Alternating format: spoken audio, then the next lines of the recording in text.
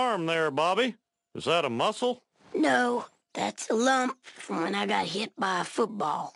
You know, Dad, the kids playing soccer don't have any lumps or bruises, and Coach Lucas gives them oranges at halftime. Bobby, I didn't think I'd ever need to tell you this, but I would be a bad parent if I didn't. Soccer was invented by European ladies to keep them busy while their husbands did the cooking. Why do you have to hate what you don't understand? I don't hate you, Bobby. I meant soccer.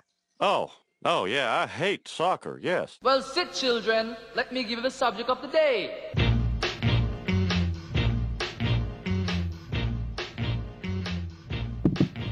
Hey, welcome back to the Warriors FC podcast, straight from the LBC in a very dodgy, sketchy garage. Anthony, how are you doing? Yeah, we're in a garage by the 405 freeway in Long Beach.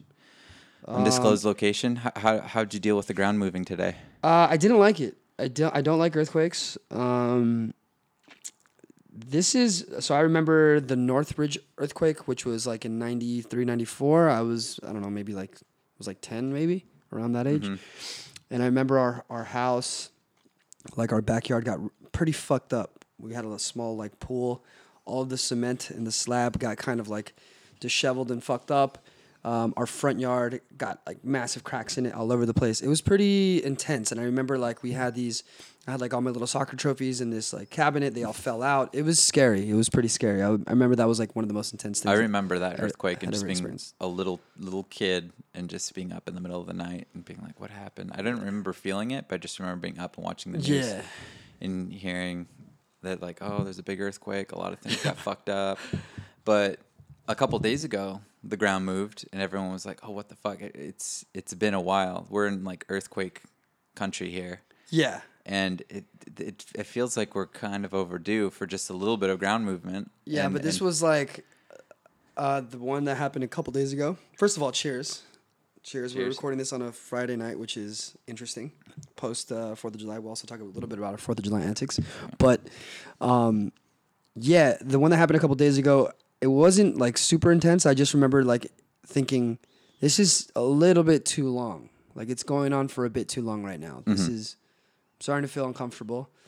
And then I was like, I wonder how big it was. And I heard it was like a 6.6 or something like that. And the Northridge one was a 6.7. So I was like, fuck. But it was out in Death Valley, right? Yeah, but the thing was like this one was pretty far out, like not near civilization. There's not too much around there. Mm-hmm. But the one today felt definitely more intense. I think it was obviously closer to home. Again, felt super long. It was a long one. It was a long one. I was here in the garage, and the table we record on is on casters. It's on wheels, and I'm just like, why is the table moving away from me? And then I'm just like, I'm still moving, and I'm just, oh my god, it's another earthquake. You know, it hit me this time. I didn't feel the other one. I was kind of like not annoyed, but my roommates have these two little dogs. There's like a little Yorkie and a little like Maltipoo type of dog. They made no noise. Like my roommates were standing in the hallway, and I was like, we looked at each other like, what the fuck is going on? And the dogs were just basically looked like they were fucking napping. Like there was no sort of anxiety. No, like they're not primal anymore. No, they're not rooted with the earth. Not at all. Not at all. They were just like, what's up? We eating? Like, what's going on? Yeah, a little sketchy. One of my friends, she works at 71 Above in downtown Los Angeles. That's for people that don't know, that's the tallest building in downtown LA. Second tallest. Tallest technically, but it like to me it's the bank. It's the U.S. Bank Tower building. If you grew up in LA, that was always the tallest building in downtown until a couple years ago when the Intercontinental was built, and they basically just have or the Tokyo Air building. Mm-hmm. They have that. What's it called? They just have like a weird like spike, which makes it taller. But anyway, so she was saying that a lot of people, basically half of the restaurant cleared out. Ran down some small steps, 71 flights of stairs to be exact. There was a pregnant lady that was freaking out. Some people just submitted to their death and decided to start drinking. So like, and people what ran out on their bill, right? You're saying? Yeah, some people just ran on their bill. I mean, I don't know what happens in that situation. If I'm the manager, I mean, what can you tell people? You know? Yeah, if they think they're gonna die. Personally, I know people that want to like. If I experience that earthquake, if you've ever been in a high rise, the problem with being in a high rise during an earthquake, which I have been, is that a a lot of the new ones are built on rollers, and even those ones, like the U.S. Bank Tower building, is by no means like super modern or new, but it's still on rollers, meaning that it has to kind of move with the ground. Move with the grounds to avoid like any sort of like real damage. Which is insane to me. Like, well, dude, it's so when you hear that, you think like, what, like, you don't think of like the logistics of like how that actually is until you're there and you realize like, oh, this shit moves for like 2 minutes after the earthquake. Like it still moves. It sways and kind of like, it kind of like gets back into place and just stops. But for a while, you kind of feel like you're on a boat. Oddly enough, you get a little nauseous, you get sick, and then you look and you realize like, oh, I'm probably gonna die if anything happens. Also, the elevator shut off. Like, pretty sketchy, pretty scary.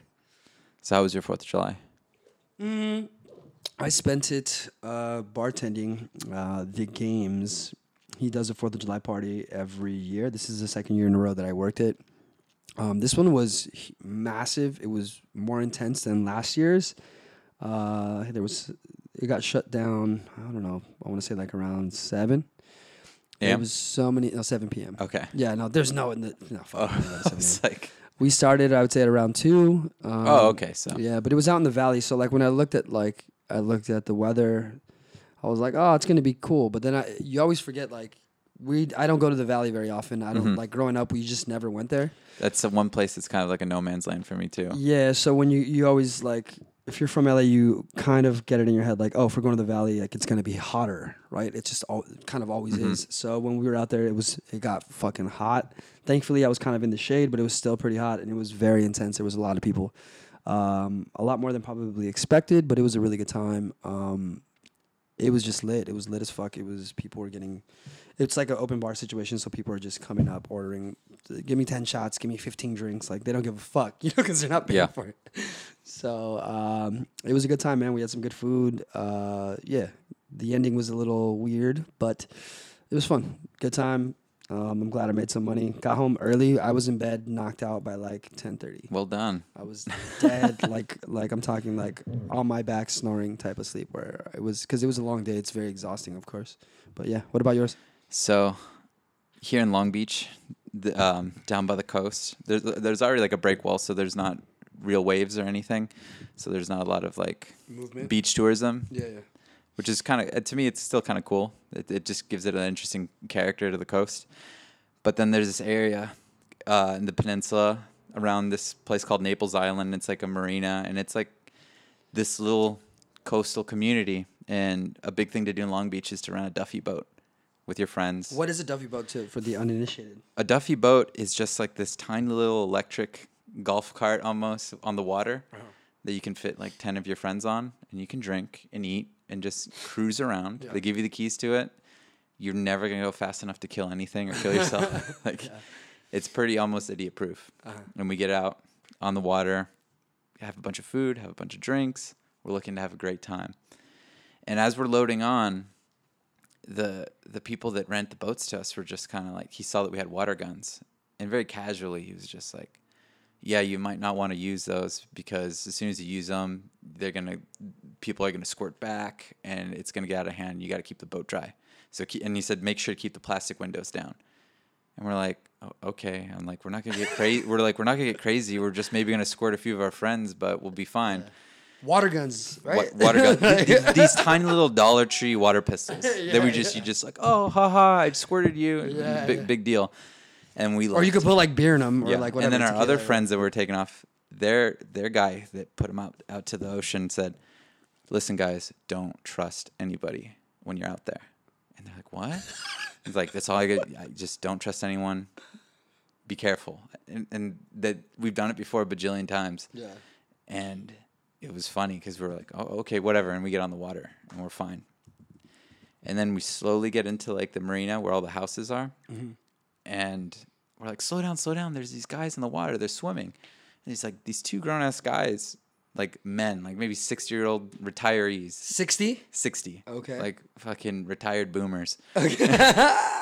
They're just in the water, and we slow down, and all of a sudden we get close, and then they start nailing us with these water cannons. And all the plastic windows are up. And then there's these kids in kayaks nailing us with water balloons. Oh, nice. And we're all like, whoa, stop. One of my good friends' And phone they're just, like, goes fucking- overboard. No way. We tried to Wait, fight back. her phone went over? phone Oh, went okay. overboard. Yeah. I don't understand. Was she like? Did she have her phone out or like? She had it like in her shirt pocket, Oh, that's and she was trying to close the window, Terrible and idea. it went out. Terrible idea. And then And that's we somewhat- tried to use the little Dollar Tree water pistols on these people, and then one of our other friends yelling, "It doesn't matter, they're already in the water." It's like bringing a knife to a gunfight. That's Yeah. exactly what you did. So finally, everyone was just like, "Stop! Like time out!" And Like, these people just like didn't. and give then a they fuck? finally stopped, and then they're like, "Our phone, we already lost the phone. You won. Leave us alone."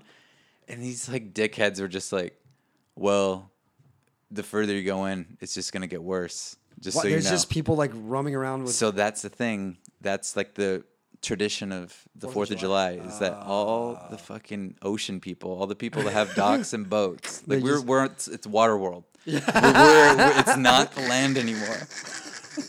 They are all just fucking with anybody. And for sure, since we're in a rental boat, that's like a giant Oh, look at these- fuck with these people. Yeah, like fuck with these land people. These fucking these land people. Wow. My These friend, fucking land lovers over here. my buddy was like, it was like in Star Wars. It was like the sand people like attacked us. He got ambushed and shit. That's so funny, man. And then, so the other boats, that was our story of getting annihilated. Our other friends got hit with someone with a potato gun launcher, What? and they had a giant slingshot Of of what? water balloons, Oh, okay. and they were shooting potato guns. But like potato guns shooting potatoes. Like basically like a pipe Oh, with yeah. a, No, I with know, a I know. potato in air, like but a getting shot CO2. with actual potatoes. Yeah. Oh my god. And That's kind of that's a bit much.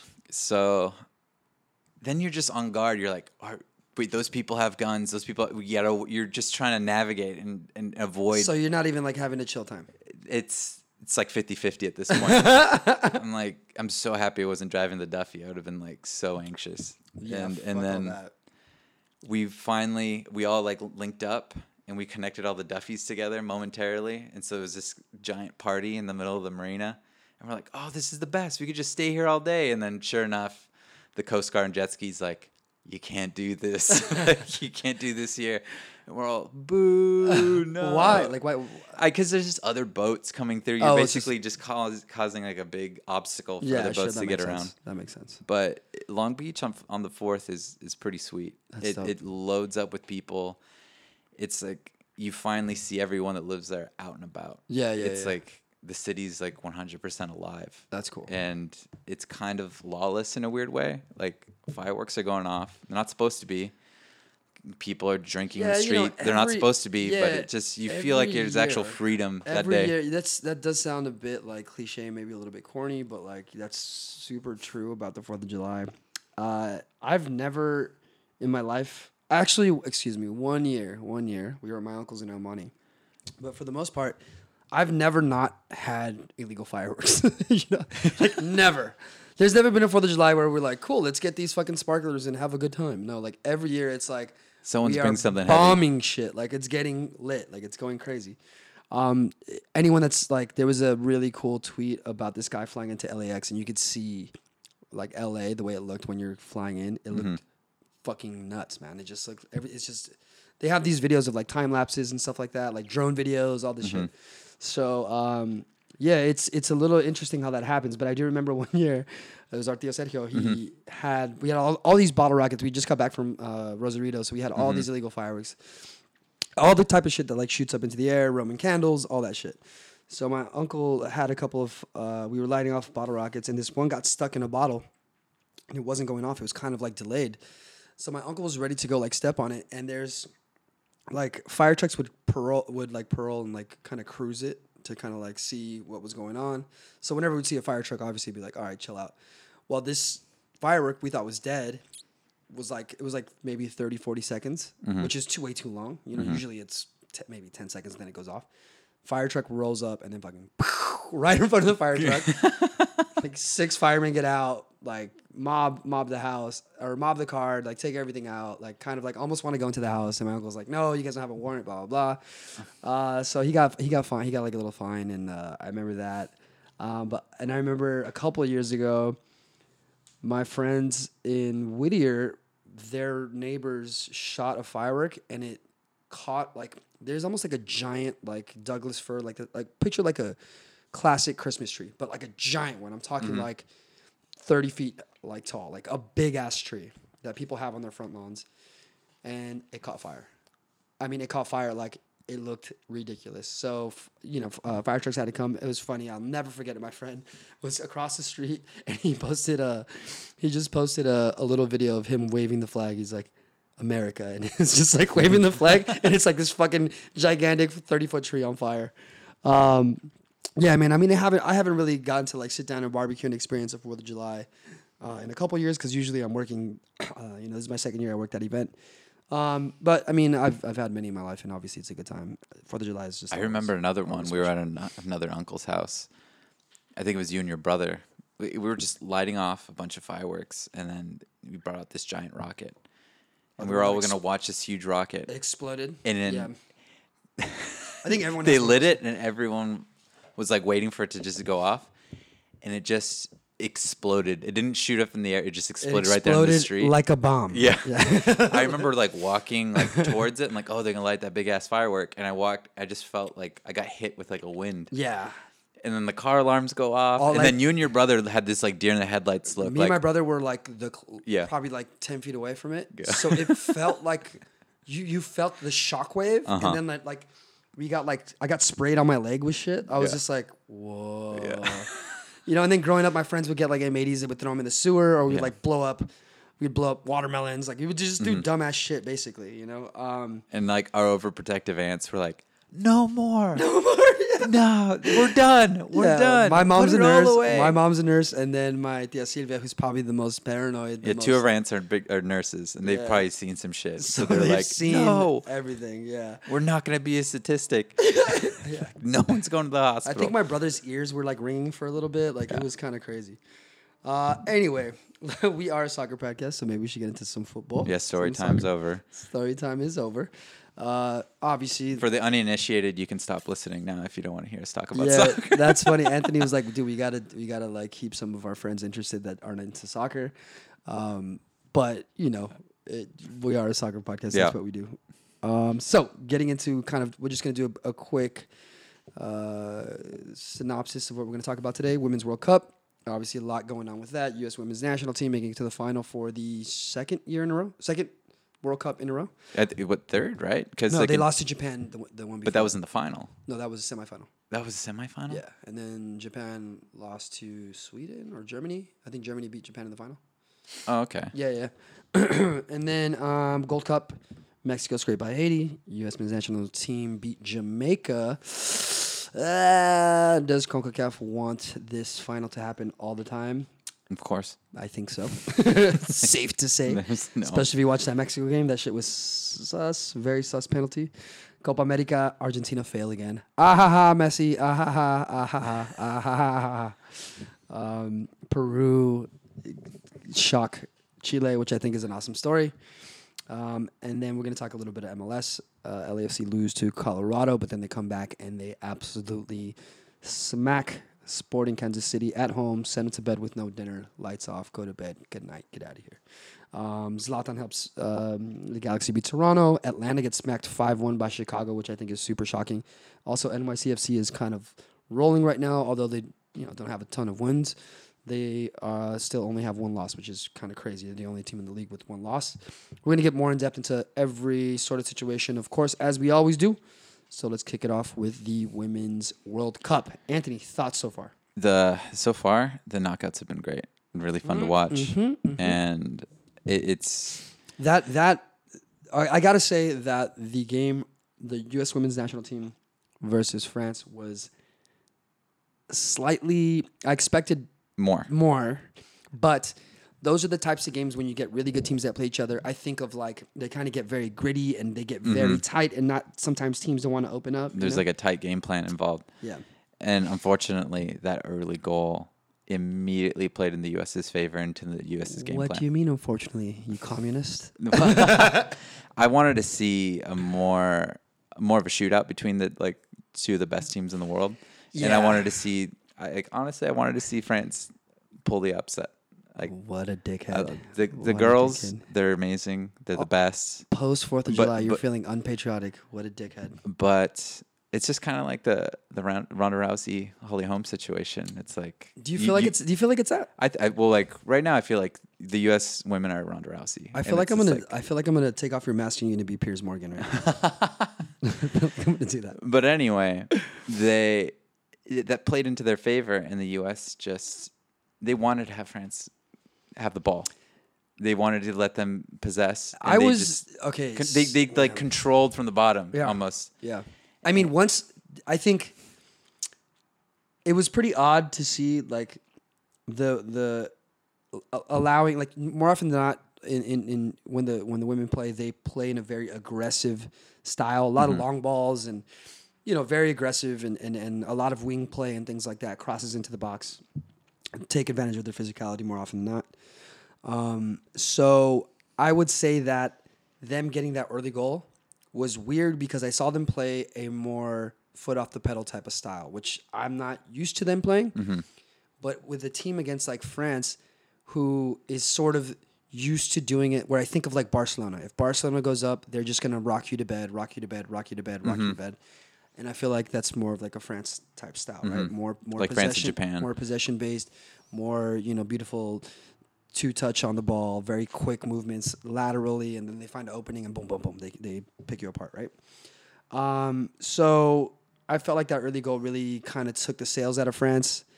Got one back, and then boom, you know, it was 2-1. But I just thought I expected more from France in general. They had been surging prior to the World Cup. They've beaten the U.S. 3 times in a row. But also, you see what happens on the biggest stage when that spotlight is on. There is always that thing. I always talk about Real Madrid in situations like this. You could be flying, you could be killing it, you could be doing the most amazing things in training. Can you win when it counts? Yeah, or in the group stages, or in whatever. You know, let's say you have whatever tournament, little baby tournament you had here and there. But if you don't do it when the fucking world is watching, you're not elite, right? You're not on that. You're not in that pantheon. So I think there was a little bit of that. You saw a little bit of France being like shook a little bit. Yeah, because like it's in their own home, and I guess like the occasion maybe it's like shell shocked them a little bit. Like they had that added pressure of like we want to get this for our country and our people, but that's a big order, especially when you're playing the American women. Yeah, without a doubt, So the women's national team gets by France, then they go on to play England, and this game, as far as when we talk about tournaments, it's always important to kind of reference momentum and like peaking at the right time, right? So some of the teams that were shocking and that people maybe didn't really tip to do well early on, I would say number one, I would say top two would probably be Holland and England, right? Holland making it to the final, which is incredible, but England, I don't think was really touted as being. I mean, they're in the top 4. Yeah, but were they touted as like real winners? I don't think anyone. I think it was definitely either France or Germany. Other than the American women. Yeah, or maybe even Sweden. I mean, Sweden almost made it, right? Yeah. So, you know, I think, I mean, even when you talk about like history, like England has not been anything in the women's game really. They've just kind of been there and a lot of these European teams are in the last 10 years. They've been built in the last 10 years. Yep, and you've seen that, right? So the game against England, I was actually like, this isn't going to be that easy. This is going to be a bit more chippy and a bit more aggressive. And there was already kind of an underlying thing of like, you have Mr. Piers Morgan with all his, I kind of referenced him earlier, but we'll talk about him later, of course. You know, the back and forth between the media, there's always like close ties between us and England in general. You know, you go back to, you know, there's the whole tweets about, oh, you guys blew a 13 colony lead and blah, blah, blah. You go back to the World Cup in 2010 when we played them in the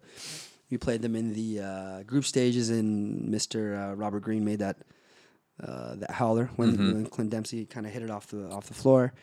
But you go back to that even, and there's always this like back and forth between us, right? Because we're cousins or brothers or whatever you want to say. So, and then of course England has the probably biggest league in the world, arguably the best, right? Or maybe not so much anymore.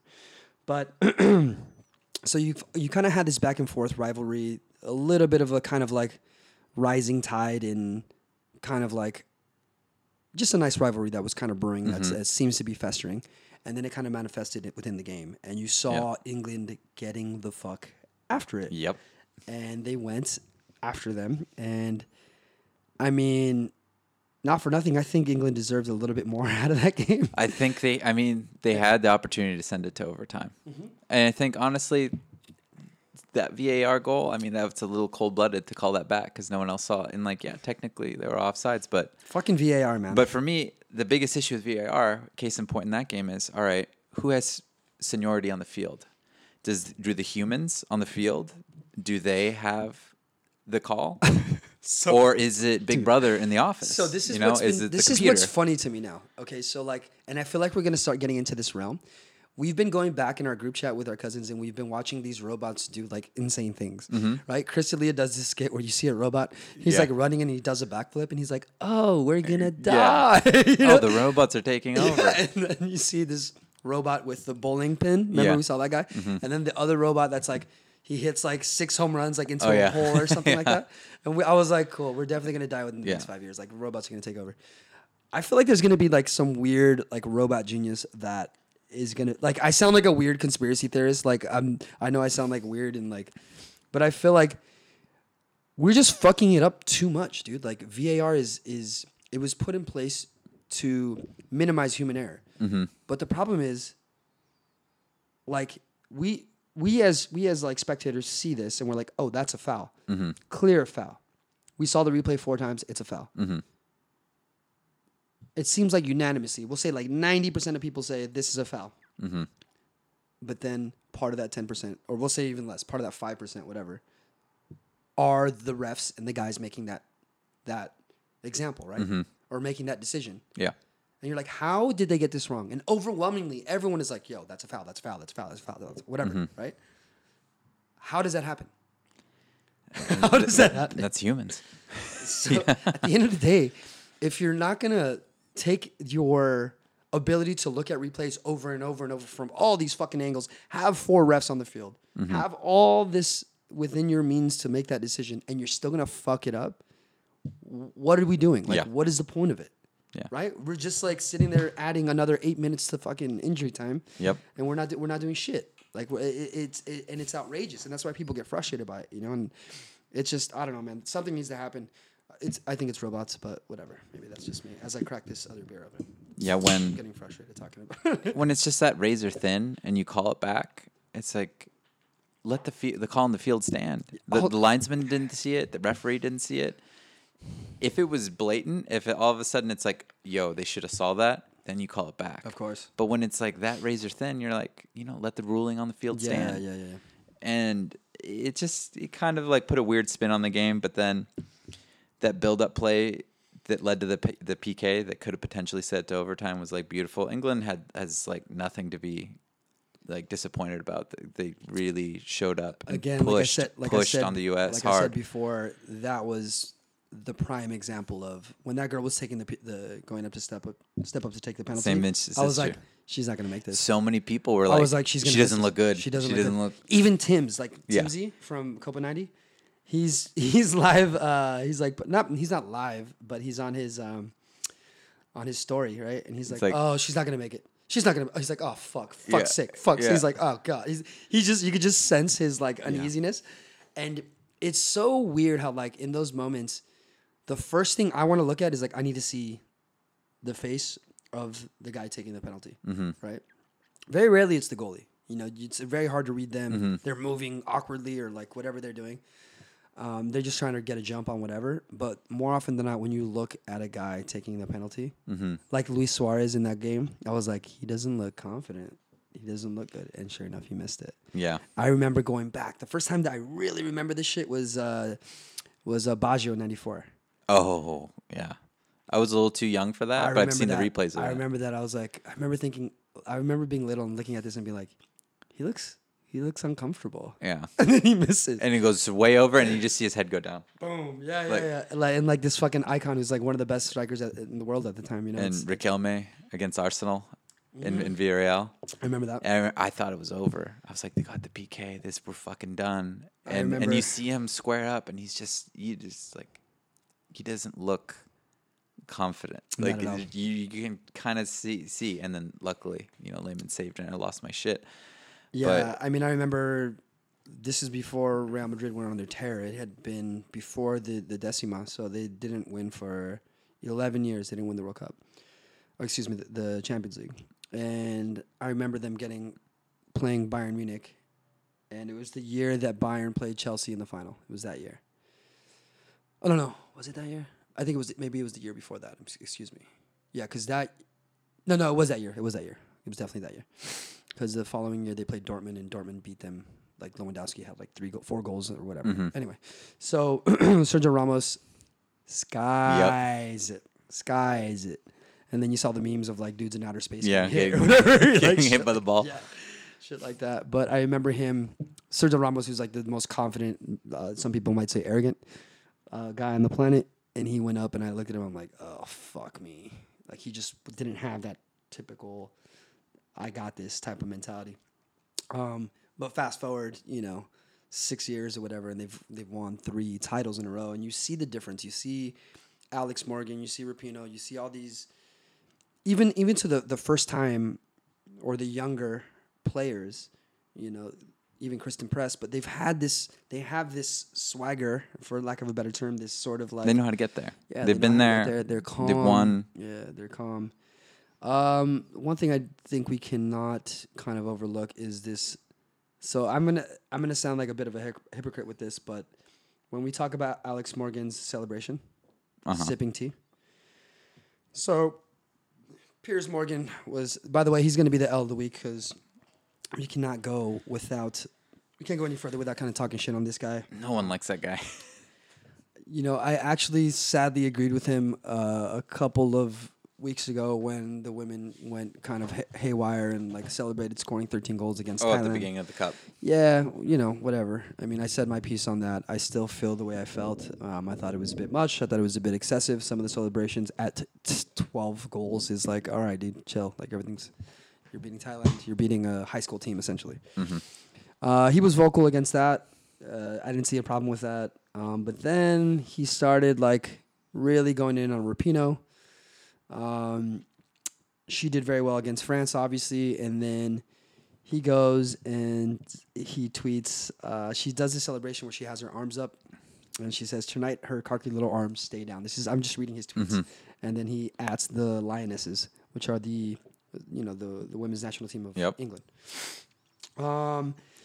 Then after the tea sip, what Alex Morgan did was sip tea after her goal against England, right? Mm-hmm. So a lot of people took it in a weird way because obviously when you think of England, you think of like tea and crumpets, like the whole like classic thing. When people think of America, they think of like fat people at like McDonald's, right? That's right. Supersize me. Yeah, fine. When you think of Mexicans, it's tacos and fucking tequila, right? Yeah. That's just, it is what it is, right? It's one of those annoying stereotypes.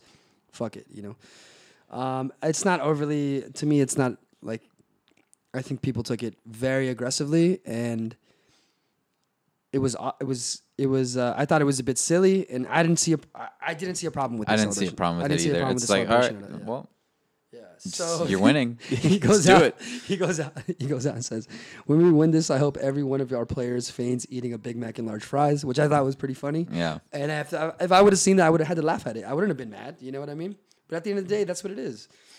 So come to find out, the celebration comes from Sophie Turner. Sophie Turner, if you don't know, Anthony's one of those fucking weirdos that drinks milk and doesn't watch Game of Thrones. So just to put you in his like mental headspace. Yeah, I don't watch Game of He's Thrones. essentially a psychopath.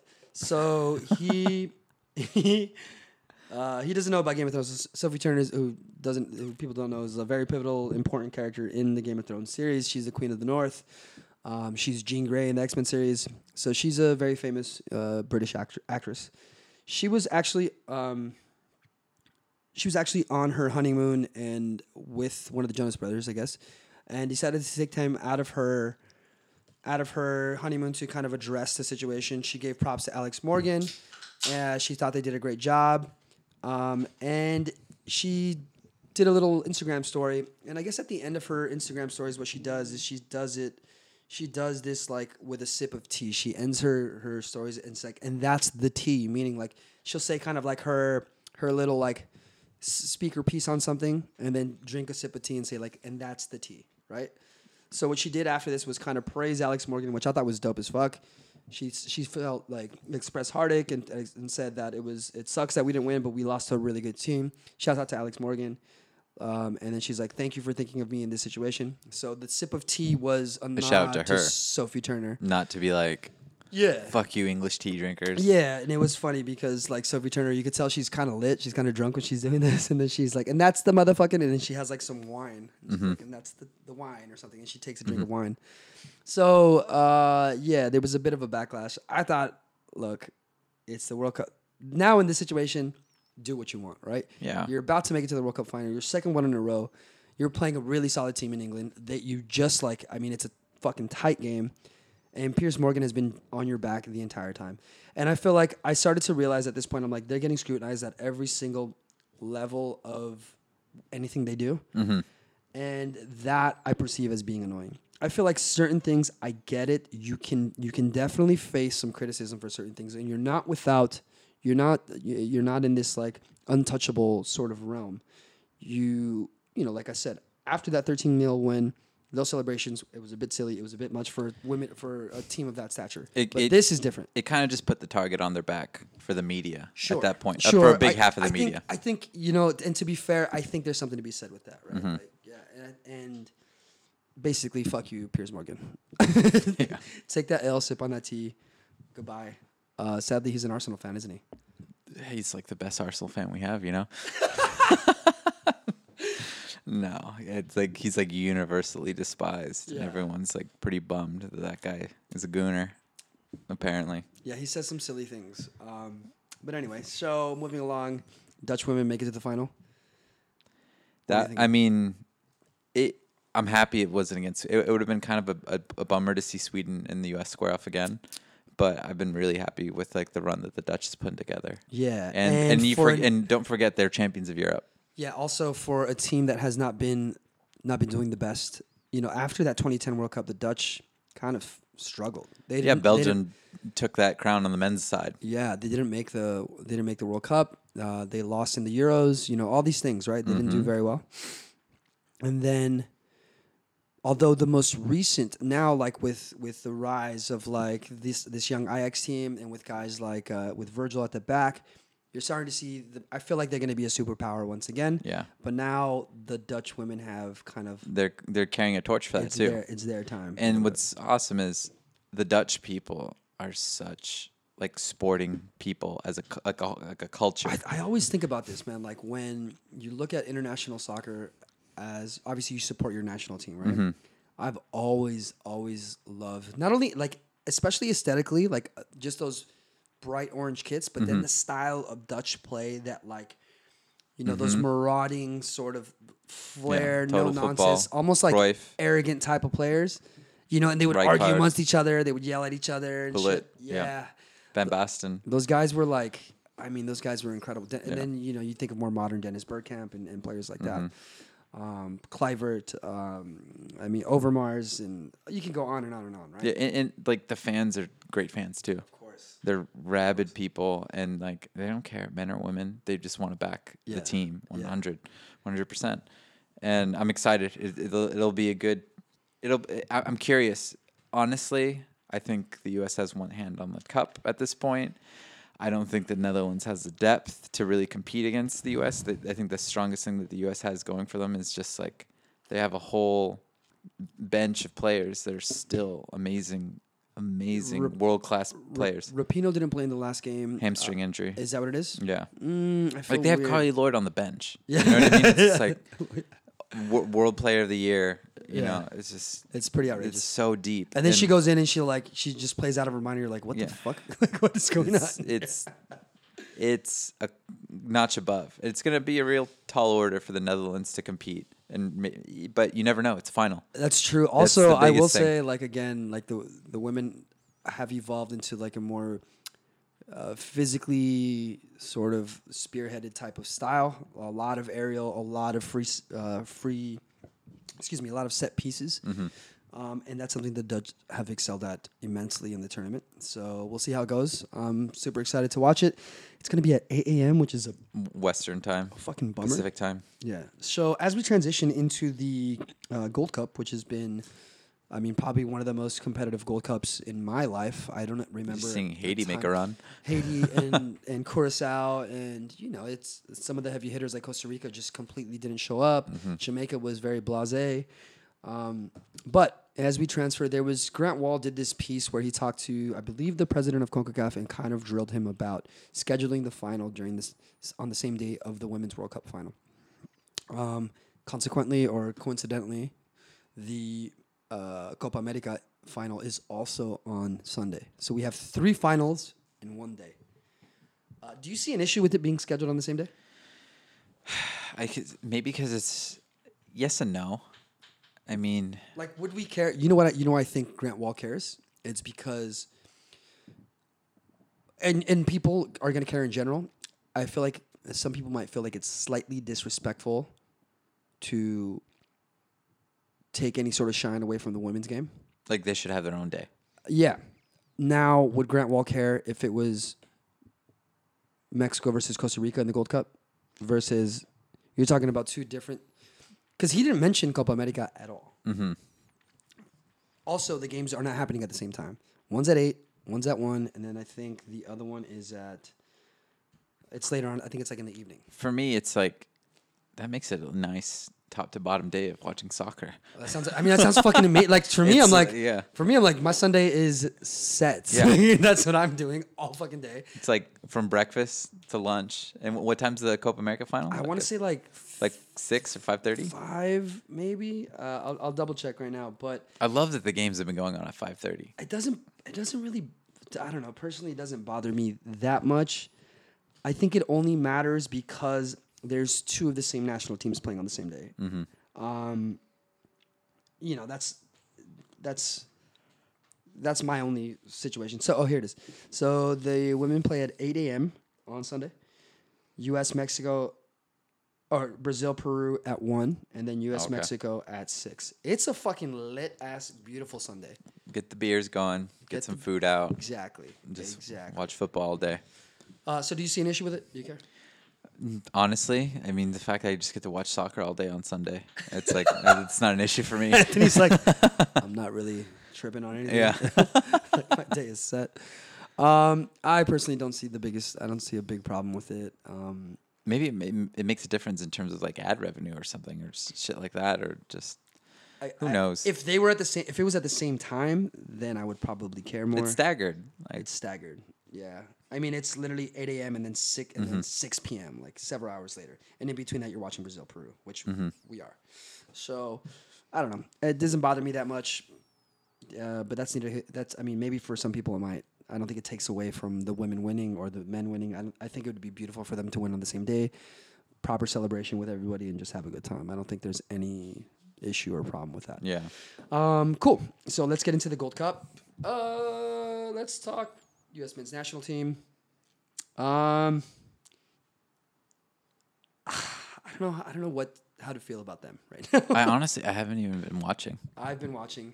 And I'll watch the final. I've been watching, and I feel like Greg Berhalter just like spins a wheel, and has a dartboard of this is my lineup today. Closes his eyes and just fucking throws it. And then he loves Giassi Zardes. And then we have Tim Ream at the back. I don't know. I don't understand certain things. He sits guys like Walker Zimmerman. And then, of course, a lot of is put on the shoulders of Pulisic and guys like Weston McKennie, which rightfully so. To me, those are our 2 brightest stars, head and shoulders above everyone. Yeah. I like Boyd. Boyd is decent. I still think he needs to tighten up. Dribbles into too many players too many times.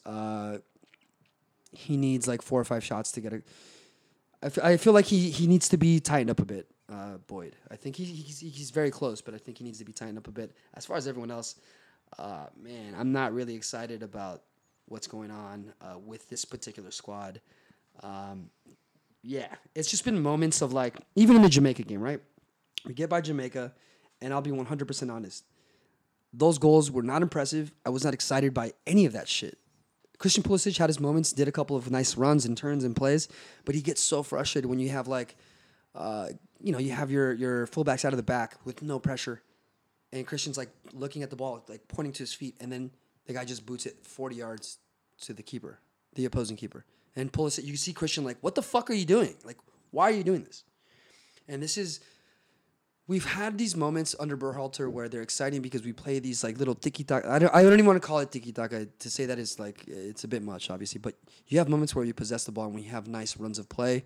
You have more players that are comfortable with the ball at their feet. So we haven't been used to this ever in American history. So we see the potential, and it gets frustrating when you don't see it like at a higher level now. So you kind of get lulled and fall back into these moments where it seems like we don't care about possession. Like, and I don't say that you need to have possession to win, right? You don't. That's obviously clear. But when you almost purposely give the ball away, when you don't need to, there's no pressure, you're completely fine. There's 6 of your players open within 5 to 10 yards of you, and you decide to kick it to the opposition keeper. What the fuck are you doing, man? What are you doing? That type of like, boot it, like that ASO fucking just kick it. That shit like drives me fucking insane, bro. Like to the point where I don't want to watch. It drives me crazy. Pulisic scored 2 rebounds. Let's be real. He scored 2 rebounds. We looked very mediocre in that game against Jamaica. We blew out Trinidad. Great. Awesome. Cool. Now we face Mexico. What's odd about this is Mexico is playing just as blasé and just as boring and just as they look uninspired, completely uncreative, like just not creative. They're lacking ideas. And I can say this without a doubt. Like I'm not shitting on. Like I'm not like. It's like Mexico needs to be like. I'm sure they're being looked at in their media a lot more than I am maybe aware of. But by no means is Mexico like. I'm not going into this game like Mexico's gonna destroy us. I'm not thinking that at all. I'm thinking like this is 2 like whatever teams playing each other. That's how I feel about it. That's sometimes 100% how I feel about it. The Mexico game. It was just one of those games where you watch CONCACAF and you watch a Gold Cup, which we have seen throughout our lives, when you see a team like Mexico get a penalty when they get fouled 4 or 5 yards outside of the box. And you're like, hey, he just fell in the box. That's not a penalty. And of course, CONCACAF has no VAR. Yeah. Isn't it convenient? Although we've been shitting on it. And then they get a penalty and they beat Haiti it was overtime. I think it was within the first 5 minutes of the first overtime. But really shitty to kind of deflate Haiti like that. I felt like if it would have gone to penalties, it would have been completely open and up in the air. But, Overall, I've been, out of all the tournaments that have been going on, the Gold Cup has gotten the least amount of love from me. Yeah. Just because, like, that's the only tournament that I'm like, I'll worry about the final. Like, I don't need to, like, it's just like, I don't need to watch any of this. Yeah. And it's funny because, like, stereotypically, like, a jerk would say that about the women's tournament. You know what I mean? But no, I hear the fucking... It's the opposite. Yeah, it's the opposite. Like, the men's North American Championship is a snooze fest. And it's like you're watching these teams that in previous years used to actually play, like, awesome football. And right now it's just like, what is happening here? Yeah, I mean, Mexico doesn't have their strongest team. I mean, I don't even know what Berhalter has in his head, but I thought it was really funny where Giassi Zardes had this. He gets slotted the ball, and he's completely wide open one-on-one. I mean, it almost looked like he tried to miss. It was that fucking bad. It was that bad, dude. And you see Greg Berhalter, like, on the sidelines. He's like, yeah, he's getting excited, and then he just turns his back like he's shocked. And I'm like, dude, do you know who that is? Like, that's not he's not a striker, dude. He's never been a good striker ever. Ever. ever. He's historically made fun of for having a bad first touch. Everyone knows that. Anyone with fucking eyes that has seen Justin Zardes play for years, he's a nice guy, right? He's done good things with the Galaxy. Good on him. Is he your fucking go-to striker ever in a friendly, Confederate, whatever the fuck you're playing?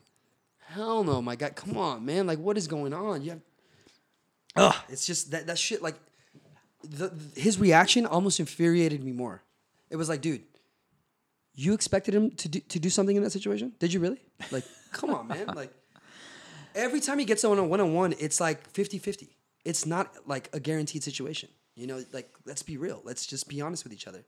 So, I don't know, man. Like, I have this. I was kind of a believer in Berhalter up until this Gold Cup. And the selection has been weird, not including Josh Sargent, who's a young, up-and-coming talent who would have benefited from this, who probably would have played away like half of the goals that Zardes had an opportunity to score. Like, it just blows my fucking mind, man. So going to the final, it's going to be weird. That is the last game of the day. I just hope it ends on a good note. Again, I am Mexican, half Salvadorian. I'm half Mexican, half Nicaraguan. Yeah, but I've historically never really rooted for the Mexican national team unless the U.S. was out of a tournament. Same. That's just always been my kind of MO. In the World Cup, obviously, I root for them. Want them to do well. But when they play each other, it's always, for me, always U.S. men's national team. So we'll see how it goes. I'm not feeling overly confident about anything. I feel like would not be surprised if there's like a lot of yellow cards, a lot of red cards, maybe a couple red cards, maybe. I mean, Mexico-U.S. is always a fun game to watch. Yeah, but this is a new generation coming up and coming. These guys haven't. This core hasn't played Mexico a lot. You know, when you think of like maybe Michael Bradley and Altidore, sure. Yeah. But the rest, they haven't really experienced that rivalry on a big level. And let me see where they're playing. Do you know where they're playing? I think they're playing in Chicago. Ooh, that's an away game. And that's a Mexican. It's like outside of LA. That's the second biggest Mexican population in the States. So yeah, that's an away game. That's an away game for sure. Soldier Field's a dope place to watch a game. I've actually been there. I've always wanted to go. A lot of history there in that stadium. Super nice. Also, I would imagine it's going to be very humid. It's going to be probably gross and sticky. Yeah. Should be a fun game, man. Should be interesting. I think the most depressing thing was after watching Gold Cup games and then going to Copa America games and seeing the gap in quality. I'm just like, fuck me, dude. Like, these people, there's such a canyon between the two confederations now. And it's so, moving along to Copa America, that's a great segue. Great football. That Brazil-Argentina game, right? I haven't really seen too many bad games. They've all been entertaining as hell. Yeah. But Brazil-Argentina was so much fun to watch. Like, I haven't seen Brazil play like that in a long time. Brazil was, I think you saw a team that is like Brazil. I confident are sort of like a well-oiled machine right now. They're just confident and doing well. And then Argentina is a team that is there. I saw one of the greatest tweets I've ever seen. They're like, Argentina really wasted their best players they've ever had. Yeah. And I'm like, oh my fucking God. I don't know who wrote that tweet. I just remember reading that and being like, oh my God, dude. Yeah. Facts. Like big fucking facts there. You're talking about, I mean, Di Maria in his prime, Agüero in his prime, Leo Messi in his prime. Higuain in his prime, right? And I know people like to shit on Higuain, but this guy was tearing up Serie A, which is historically difficult to score in. Scoring 30 goals for Juve at the time, you know? Lighting it up with Napoli. And then, I mean, just fucking insane amounts of talent. Dybala is on the bench. He doesn't even fucking play. You know, and if you go back, I mean, oh my God, man. Like, literally wasting a fucking serious generation of talent. To me, that's down to, like, coaching and the confederations. Well, let's talk about this. When you think of like some of the most scrutinized countries when it comes to soccer, knowing Mexican soccer and talking to my cousin whenever we talk to him, he's like, bro, it's insane. The reason a lot of the reason Jonah Dos Santos, the reason Giovanni Dos Santos, the reason Bella came here is because they're not getting scrutinized the way they would anywhere else, right? Yeah, if they played Liga MX, the way they do in Mexico. You're under the microscope. Everyone's in your business. Yeah, you Everyone, can't go anywhere. People are probably Yeah. gonna break into your house, do weird shit, shit like that. So here they can make some money and then be anonymous. be for the most normal. part. Yeah. Be normal. Like I've told you, I've been out and seen them out drinking, having a good time. Yeah, a lot of enjoying just themselves. expats from all over the world. That's one of their favorite things about coming to the States is like, oh, no one gives a shit who I am here. Yeah, yeah. So that's kind of a weird thing. I would say Argentina is another country where it's psychotic levels. England, of course. I think a lot of like superpower.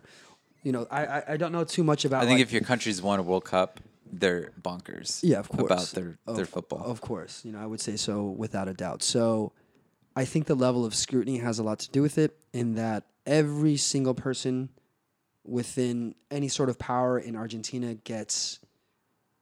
I mean, just the immense amount of pressure I can only imagine is crazy. It's insane. It has to be, right? I mean, I can only imagine. So when you look at that, also what's happening with sponsorship, what's happening with money, how's that, for a couple of years ago when Mexico almost didn't make the World Cup, there was talks of the sponsors within the national team basically creating the starting lineup. This guy has to play. This guy has to play. Oh, wow. XYZ. Carlos Vela, he would say, fuck the national team, I'm not playing. You know what I mean? Things like that. He didn't play in a World Cup, Carlos Vela.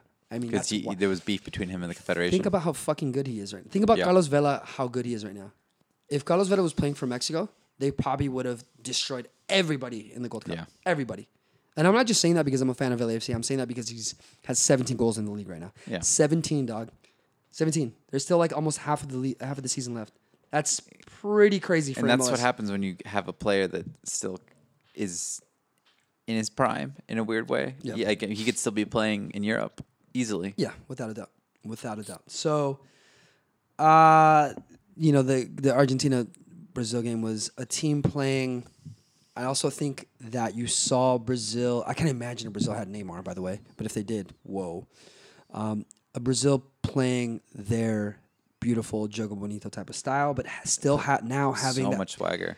having that back line that really has that bite. You saw Dani Alves shaking dudes. Like, I was like, oh my God. I hate Dani Alves. But I was like, dude, you're embarrassing them. Stop it. You're 36 years old. Go home. Stop. You're embarrassing them. Leave them alone. They're children. They have families.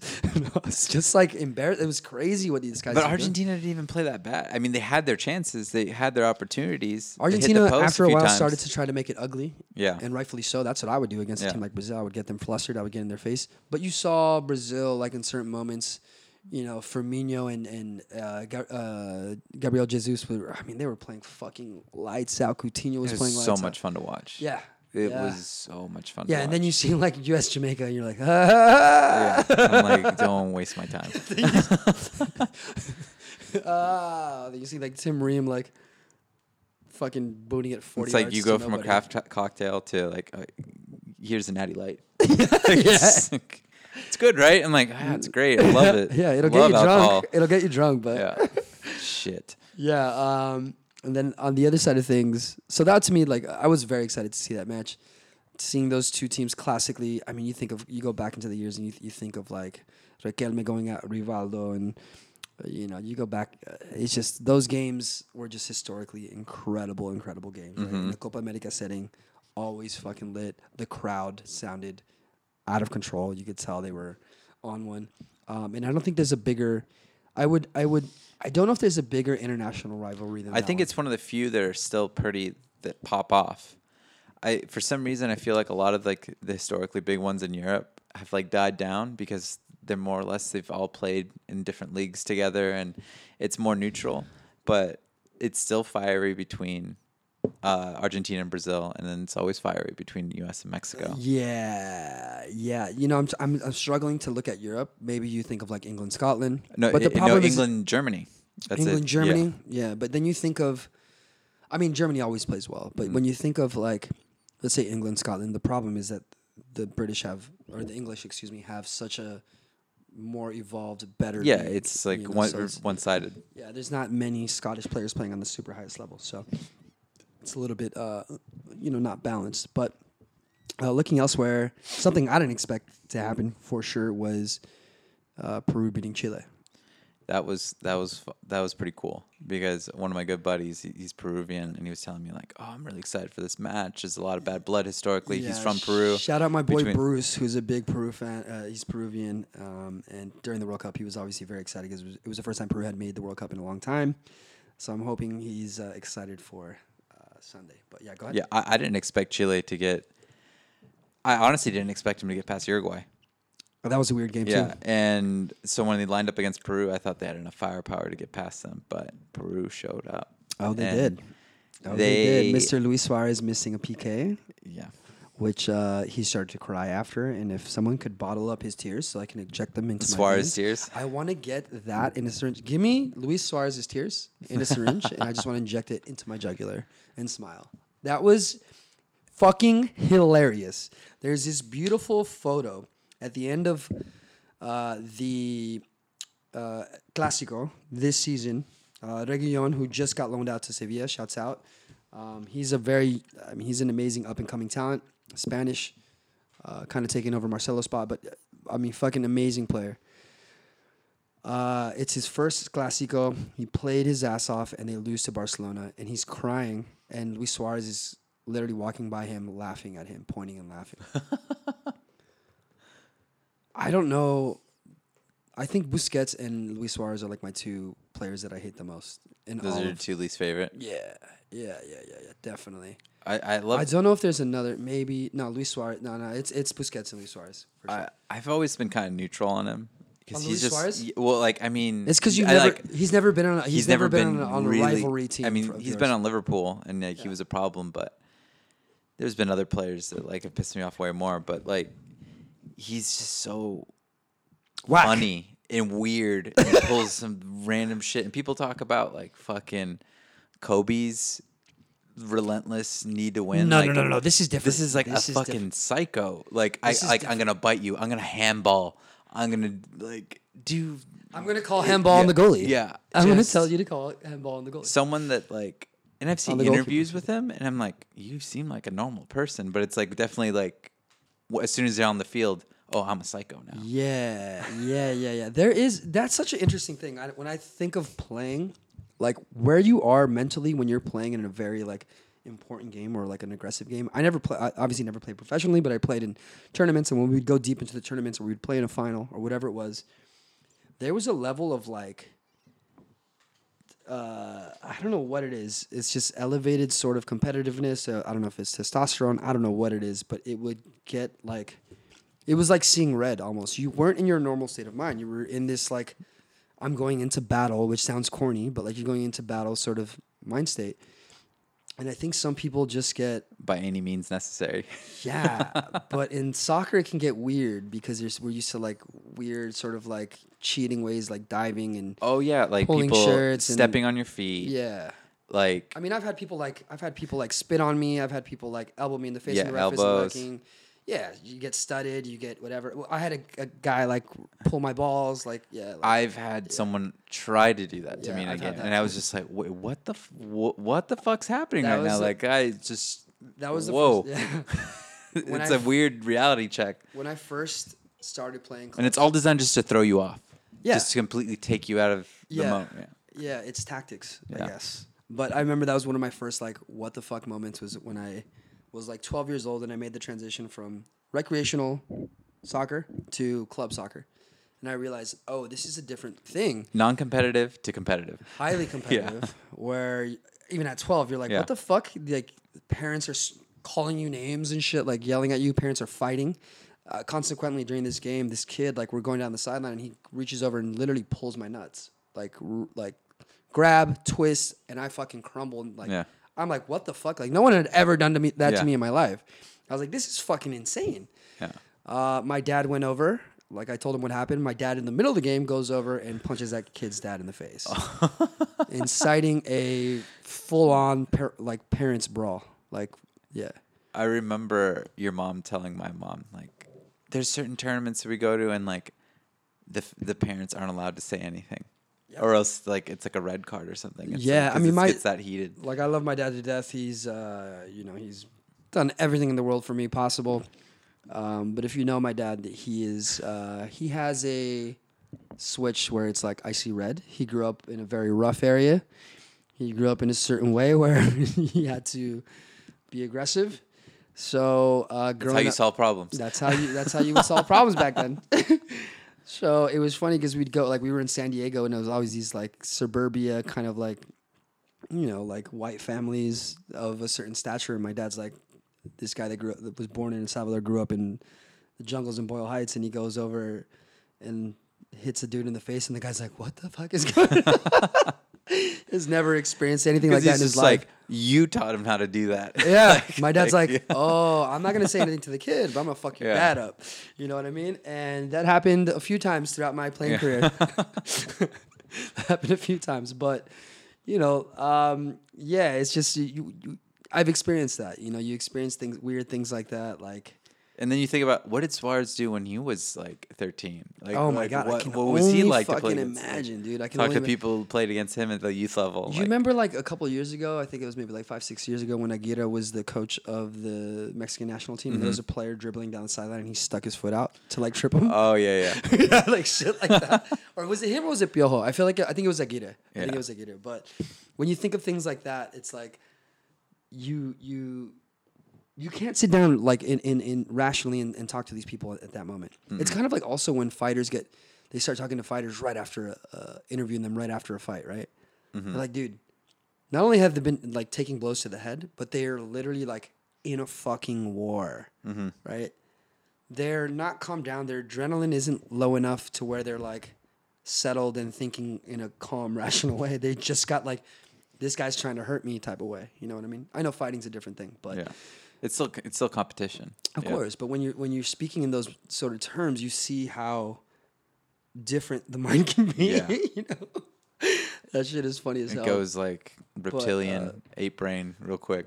Once again, if anyone has Luis Suarez tears, please reach out to me. I'll give you my car. I mean, whatever you need.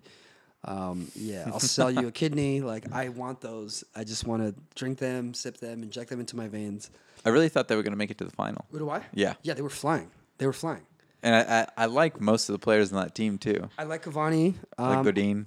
You know, Uruguay's always been a weird one for me because I felt like they were not good early on in my life. And they got really good later on. And once I started to notice when I thought of, like, really chippy, difficult sides to play when you're playing South American, when I would see, like, the occasional, like, Common Bowl, like, World Cup qualifying, I was like, there's like 87 fouls in this game. I'm like, what is going on? How do you have a game where there's like every player has yellow card? Every player. Like Uruguay versus Paraguay is straight up like a fight. Yeah. Like you're just fighting, you know? And we always like once the World Cup happened in 2010, I remember watching them and be like, dude, there's so many fouls. This is crazy. But then that became like, to me, that's the quintessential Uruguay type of situation, type of play. Very, very aggressive. Yeah, of course. You got guys like Godin. I remember even back further. What was his name? Blonde hair. He played at Forlan. No. I remember Forlan. He was amazing. But Lugano. Yeah. Okay. Lugano. Another sort of like really good center back. But yeah, man. I remember Recoba, who played for Inter way back in the day. But Uruguay's always been a fun, interesting side to me in general. I just fucking cannot stand Luis Suarez. I think he's brilliant as far as a player. I think he's obviously really good, but fuck him. He had the L last week. He took another L this week, and I'm very, very happy. He's gone now. He won't be winning any titles with Uruguay this year. Good. But then it was Chile against Peru. Chile and Peru. Shouts out to Peru, man. As far as like the World Cup, I remember how well they were represented. I remember how well they played. They were probably one of the most unlucky sides. I forgot about that. Remember? I forgot about that they had such a good showing. And here I am thinking they're like, oh, what the hell? Where did this team come from? They're kind of like on a good run right now. There was Peru. There was, like during the World Cup, there was Peru. I believe like Tunisia did very well. Iran showed very well, but they just didn't make it out of the group. Remember, it was very unfortunate. But Peru is a side that like I feel like they're well represented. They have good fans. They're exciting to watch. I'm definitely rooting for them. Yeah. On Sunday. I think it would be fucking awesome if they won it. I don't think they will. I think Brazil's one of the best national teams in the world right now. Yeah. Similar to the women's championship, the women's World Cup. I think Brazil has like one hand on the title right now. Yeah. I think it's like Peru agree. Can make it difficult, but it's definitely that's the team right now. And it's wild that they're doing it right now. I mean, it's not wild because of how crazy deep they typically always are. But they're doing it without Neymar right now, which I think is even more so. One last thing I want to kind of get off before we finish Copa America, Mr. Lionel Messi. Obviously, I'm a Messi hater. I'm a big Real Madrid fan. Messi has been ruining my life for a long time now. But you know, I've seen him play live. He's an amazing, one of the best players ever, without a doubt. You can't deny that. I will always say that. I think he gets more credit than he deserves in terms of overall because he hasn't historically done all those things that he does with Barcelona. He doesn't do those things with Argentina. In your head, in your mind, do you think he can be talked about with? Because in my eyes, like, it's hard to. He has no international accolades. Yeah. See, like before the modern era, before there was so many games every season, before like it was a thing to play, like before other leagues were so accessible. That's what's happening. That's what people kind of forget, right? Even when we were growing up, La Liga, Bundesliga, even the EPL on some levels wasn't as accessible as it is now, man. Not even fucking close. No, like. So it's so accessible. We're watching these guys so much more on a world level than players like Pelé and Maradona, who always get talked about. Even players like Phenomenal Ronaldo. If you go back and just look at his highlights, he looked like a fucking superhuman playing against like regular people, Like mortals. And I don't mean like when Messi cuts it through six players. I'm talking about like explosive speed, scoring from, explosive speed. There's a one-on-one. He hits it from fucking 40 yards out. Yeah. And the goalie's just standing there stuck, at Old Trafford, Yeah, he's the archetype for Messi and Cristiano. I think he's them put in one. He's like my favorite striker of all time. He saw that, like, they don't exist without him existing first. But also, there needs to be something said where you think of watching Lionel Messi day in, day out, which we can now. This has been readily available to us for over 10 years. However, 15, 20 years ago, that wasn't the case. Yeah. You couldn't see Ronaldo play that much. Phenomenal Ronaldo, right? You couldn't see Rivaldo play that much. You couldn't see Riquelme play that much. You couldn't see these guys, even Ronaldinho, in the beginning of his career, you couldn't see him play that much in the States. He was playing at PSG. No one even watched the French league up until like fucking maybe 5-6 years ago. Stateside, right? So there's all this talk about Messi. Sure, I get it. It's because you get to see him so much. Go back and look at these highlights of these fucking players, man. Yeah. It will change your outlook on things. I promise you. So much that's happened in the past that like that's there. Yeah. All these like gems and archetypes that like this is why he exists. Even Luis Figo and even Henry in the beginning of his career at Arsenal. There was like 2 or 3 years where Henry was untouchable, dude. Unfucking touchable in the EPL, dude. Yeah. I mean, completely lights out. To me, he should have got a Ballon d'Or. I agree 100%. Who won it that year? Nedved. Oh, there's another one. You could look and then at I read that it's like there was a little bit of politics going on in that, and like they didn't want to give him that nod. I mean, when you think of those Juventus teams, when they had Trezeguet, when they had Lilian Thuram, when they had Zidane, I believe was he playing on that team at the time? I think that might have been his last. That's our generation of football. Yeah, and then you think of like young Zlatan at that time, right? Just barely breaking into that side. Cannavaro was playing on that team. Buffon in his prime. I mean, fucking that team was so good, dude. And then Pavel Nedved, Yeah. What? And then Zidane. What? Get the fuck out of here, dude. That team was outrageous. Outrageous. Those guys are legends, dude. Like, I mean, it's just crazy to me. Like, it's not crazy to me because I understand. Like, the one thing I will say that Ronaldo and that Messi have above everyone else is that they've been doing this at this level for Ronaldo to go to Juve. Years now? For Ronaldo to go to Juve and completely, I mean, let's not really like sugarcoat it. Juventus had been doing well, but to go to Juve and score another 30 fucking goals in a season, and you're like, what? Like what? At the age he's 30, he's my age. I walked up a couple flights of stairs carrying ice yesterday. I felt like I was gonna fucking die. Like I was like embarrassed. And but this guy's who knows what kind of like new future like medical treatments he's on that's like not available to like general public. I mean, you even talk about like we talk about Ronaldo phenomenal with the knee injuries that he had, right?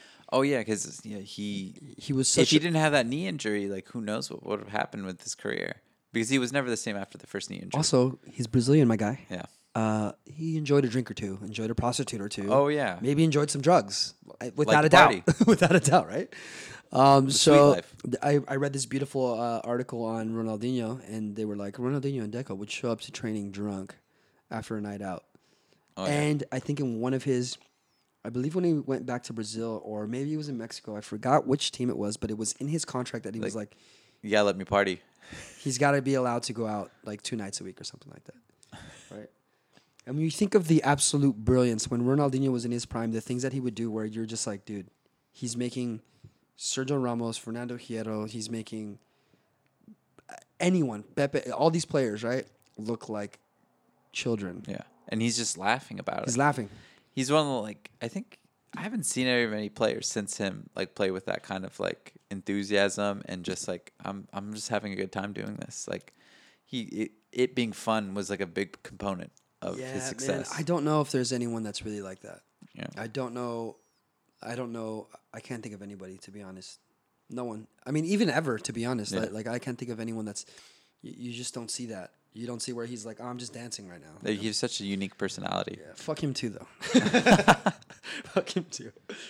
So do you, in your like, who's your top 5? Who in your head is top 5? Top 5. But we also have to put it into context of our generation, yeah. And So you can't say Ronaldo and Pele because that wasn't us, right? no, like see, I hear that thrown around, but like I don't know that. Like I see the highlights and I watch it and it just looks like I just don't identify with it at all. But like for me, it's definitely like phenomenal Ronaldo, Zidane, Henry, Ronaldinho. Even just like when you go down like certain highlights, like just like Steve McManaman, Figo, Rivaldo, like Dude, the Danish guy. What's his name? It's the Danish guy from '98. He played on Barcelona and Madrid. Laudrup. Oh, Laudrup, yeah. I've seen his highlights and I'm Danish, just I like thought you said Dutch, yeah. like blown away. Bergkamp. Yeah. It's just people that when you watch them play and you see what they do, you're just like, And then doing just it, cut above. doing it in the Like, Champions League, yeah. doing it in the World Cup final, Yeah. doing it. Zidane against Brazil in 2006. Zidane destroying Roberto Carlos, phenomenal. Cafu, Rivaldo, destroying probably maybe 2006. The 2006 performance when he had the gold boots and he just bossed that whole game from beginning to end. I was going to argue that Brazil side was probably better than the 98 side, or arguably. You could argue that. Okay. So 2002, you think of like Dunga, Cafu, Rivaldo, phenomenal Ronaldo. I mean, Roberto Carlos in his prime. I mean, you could go on and on, right? 2006, Kaká, Robinho, phenomenal in his kind of like he's tailing off a bit, but he still had that I think he had like 4 goals in that World Cup. And then you still have like the tail end of like Dunga and those types of players, or excuse me, Cafu and those types of players. I believe that might have been Cafu's last season. I believe. Oh no, maybe 2002 was. I'm sorry, that's when they won, right? But you could argue like that run, that generation of players was fucking outrageous. Robinho was supposed to be the next guy. He was playing at Madrid at the time. I mean, lights out, incredible. Kaká in his prime at AC Milan, he was playing with Shevchenko. That's another player, dude. Kaká was. You would see Kaká. He's like, I'm gonna turn it up now, and then you would see him against like, remember that Man U performance that he had Oh yeah, it's one of my favorites. when he made ever. Heinze and was it Ferdinand Or bumping each like other? Sylvester, I don't know. But What- he made 2 Man United defenders crash into each other right before he went to a goal. Yeah. Right before he just I remember slipped it seeing in. that and just being like, dude, I was so what the hyped. fuck? Oh, of course. I was just like, fuck this team. And you think of those Milan sides, dude. Like, I know we keep going off on these crazy tangents, but like when you think of Zidane in the '98 World Cup, destroying that single-handedly, taking over that game, And then the Euros. Euro Euros, 2000. right? And then in 2006, really, I think 2006 was bigger because Ribéry, that's when people really got onto his name, and the French side wasn't as strong as it was in '98, in my opinion. I mean, '98 team was crazy, crazy good. But that game, that you see him, like Gilberto Silva is just chasing him. He's just like, I can't touch you. Ronaldinho can't even get the ball. You know, they're struggling. He just hit that that next plateau where no one could. He was unfucking touchable in that game. It was unbelievable to see that type of. Yeah, performance. Zidane. I guess like if I had to pick a number one, he's my number one because Same. Everything he did in his career, and then the way he did it, Yeah. and the way he carried himself as a professional, it's all top shelf. Yeah, man. I mean, Zizou, when not only that, but did it with Real Madrid. Remember that goal against one of the best goals ever of all time. That fucking beautiful, volley against Leverkusen. I think it was the 2002. Yeah. Yeah. And I like just that stoic disposition. It's a guy that you would see and you wouldn't really think he would be able to do what he does. Also, when you think of the drama of football, he's experienced. Yeah. Like his life is like a crazy ass movie when you watch it in football terms, right? The headbutt, right? And then he had his moments where he would get very upset, yeah. Yeah. And then now he comes back to Madrid for the second time to kind of like, oh, I'm back and I have some friends with me now. Yeah. But the things he did for Madrid, I mean, he's undefeated in Champions Leagues. Yeah. What? The legend, man. Yeah, a fucking legend. So, top 5 was, say again?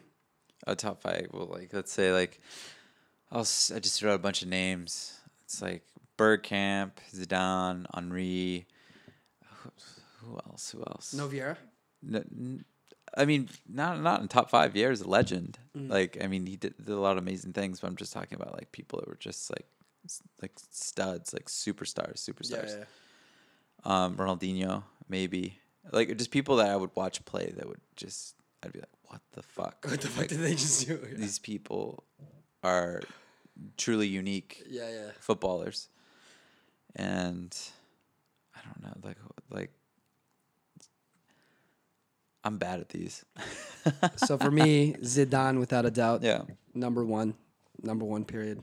The first time I was lucky enough to see him play live. He was an exhibition against the Galaxy. He looked like he was basically like dancing and like fucking around, like he was joking, like he was joking with people. He was like, "Oh, I'm gonna do 3 carousels in a row," and he did that, and people like the Galaxy players were trying, bro. Yeah. They were trying, and everyone was just like, "Oh my god, what is going on?" And then of course seeing him in the World Cup and the dominance that he had with France for 2 consecutive tournaments, and then doing what he did with Brazil in 2006, and the 2006 World Cup final is legendary, of course, but it was just one of those moments where you kind of lose it, you kind of lose yourself, and you realize, oh, It was unreal. It was unreal, but also you're like, oh, this guy's actually human. He's a person. 'Cause he's always so stoic and calm, but it's also in that moment, it was just like we talk about those like mental flaws that people have, right? So Zidane is my number one. Not only that, he came back to Madrid, won 3 fucking Champions League titles for us, right? And created like one of the best footballing, just probably overall the best soccer moments I've ever had in my life are because of Zidane. Right? Number 2, phenomenal Ronaldo. I was obsessed as a kid watching him. I just thought like, I don't understand how this guy's so fast, so technical. His shot from anywhere was deadly. It was like there was moments. Also, it was weird. And he would just drive through like 7 defenders. Yeah, there was weird moments with him where you would watch him and you'd be like, "What's wrong with him? He seems sick." And then all of a sudden he's like, "Wait, he just scored 4 goals. Like, what the fuck just happened? What the fuck just happened?" And he would like blow by people. It was like the most. People would like try to body him. Well, you know what happens with Messi a lot? He gets fouled a lot because he's smaller. Ronaldo, you would have to like literally like try to kill him. Like it was that type of shit. He was on the bigger end too because I think in the 90s you still saw a lot of players that were like amazing world-class players and they were under 6 feet. Yeah. You don't see that too much now in the new. It's pretty rare. Contemporary It's game. pretty rare. It's pretty like, rare. And Messi is very, like, make no mistake, Messi's very powerful. He's a very strong guy, low center of gravity. But to be able to exist and to be able to take those types of movements, and your stuff technical ability has to be off the charts. super off the if charts, you're right? undersized, and that's what. So this is like my biased top 5 because they more often than not played with Madrid, right? Number 3 would be Cristiano Ronaldo. Say what you will about what's going on with his personal life. I don't know. That's still up in the air. But Ronaldo, again, responsible for some of the happiest soccer moments I've ever experienced. Watching him live was incredible. But not only that, watching the change in style from him being like a sort of show pony to evolving into like a complete dominating I'm gonna smoke you off the ball. I'm gonna hit a free kick from wherever the fuck I want, and I'm gonna dominate the game with pace and with technical ability to becoming a poacher, scoring 50 goals in a season for 4 seasons in a row, winning 4 Champions Leagues, winning a European Cup with Portugal. The European Cup for me was the biggest. And then winning, what was it, that Nations Cup, whatever they just won? Yeah. That one. It's just unbelievable. It's unbelievable. That's when he became the full package career-wise. Yeah. Because the Euros, I was like, well, fuck. Well, now it's undeniable. Like, he won the international trophy when no one expected it. No one pegged them to win it, to bring home that title. And the way they did it and the way everyone talks about it, that he was such a leader. He got injured, and it's a very rare game where he goes off injured in a game. It's very, very rare. So you knew it was like serious. He had like the Hollywood style like halftime talk, like you guys got to do this. This is our chance. Just rally the troops, and I remember that's what a captain's supposed to do. In the game before, when he's talking to John Moutinho about taking the free kick or the penalty. Oh yeah. Moutinho looks like he's gonna shit his pants. And he just like calms him, like, who gives a shit? Like, you miss, whatever. Like, just do it. Dude, if Cristiano's telling me that, I'm like, yeah, dude, you want me to kill someone? Yeah. If that guy's backing you, like, you gotta go. Let's go. Because he didn't want to, and he's like, no, I want you. You gotta take one. Yeah. So that's my top 3. Number 4 would be like, I feel like he gets overlooked so much, and he's always been like he's always been a little bit of a nutcase. But watching Riquelme in his prime was like, holy shit. That's someone dude. that I've always heard people talk about. Dude. Like, you don't know. Like, this kid was unreal. Yeah, but dude, when he went to Europe, did he play in England? I feel like he went to play in England, it failed, and then he went to Villarreal. Am I tripping? I don't know. Let me look that up. But I know in Villarreal, they had a really good run in the early 2000s, and it was definitely because of him. But I really enjoyed watching him. He played on Barca. He was on Barca for a minute. On Barca. I can't believe I just said that. Yeah. God damn you. God damn you. I liked watching him play for Argentina. I really, really did. And then Aymar. That's Pablo Aymar. Messi's hero. Yeah, Pablo Aymar, he played for Valencia. Again, fucking lights out. River Plate guy. Damn, dude. That's another name. YouTube it. Aymar highlights on YouTube, and it's just like an unreal, like, small guy from Argentina. Yeah. It's just a solid player. 2 Champions League finals with, like, Valencia on the losing side.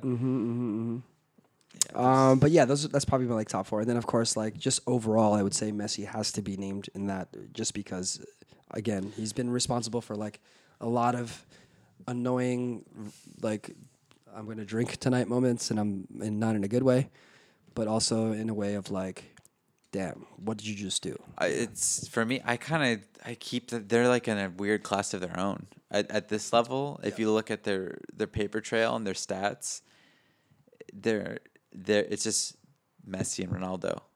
It's kind of the separate entity. Else. It's like, oh yeah, this was like, they're like the first digital soccer players. That's always it's always odd when you like look at stats, because if we looked at stats, you'd be like, oh no, they're way different than everybody else. Like, those were all analog players. Yeah. Because and you can't compare them to Pelé and Maradona. No. If you stuck them on the field in the 60s and the 70s, it would have been lights out. It would have been 10 goals in a game. It would have been that's unreal. That's because the level of fitness and player development that exists now versus then is crazy. Yeah. It's like these were just like remember that show Joes and Pros? These were just like half the team's a bunch of fucking Joes that are like drinking and eating shit after the game and smoking cigarettes. Yeah. And I mean, not for nothing. That's still, it's so weird to me in this day and age when you see like, you'll see players out. Like, my friend works in Vegas, right? I'm not going to say his name. I don't want to get in trouble, but I just had dinner with him on last Monday. So we're having dinner. We're talking. I'm hosting this event in West Hollywood for the company that I work for.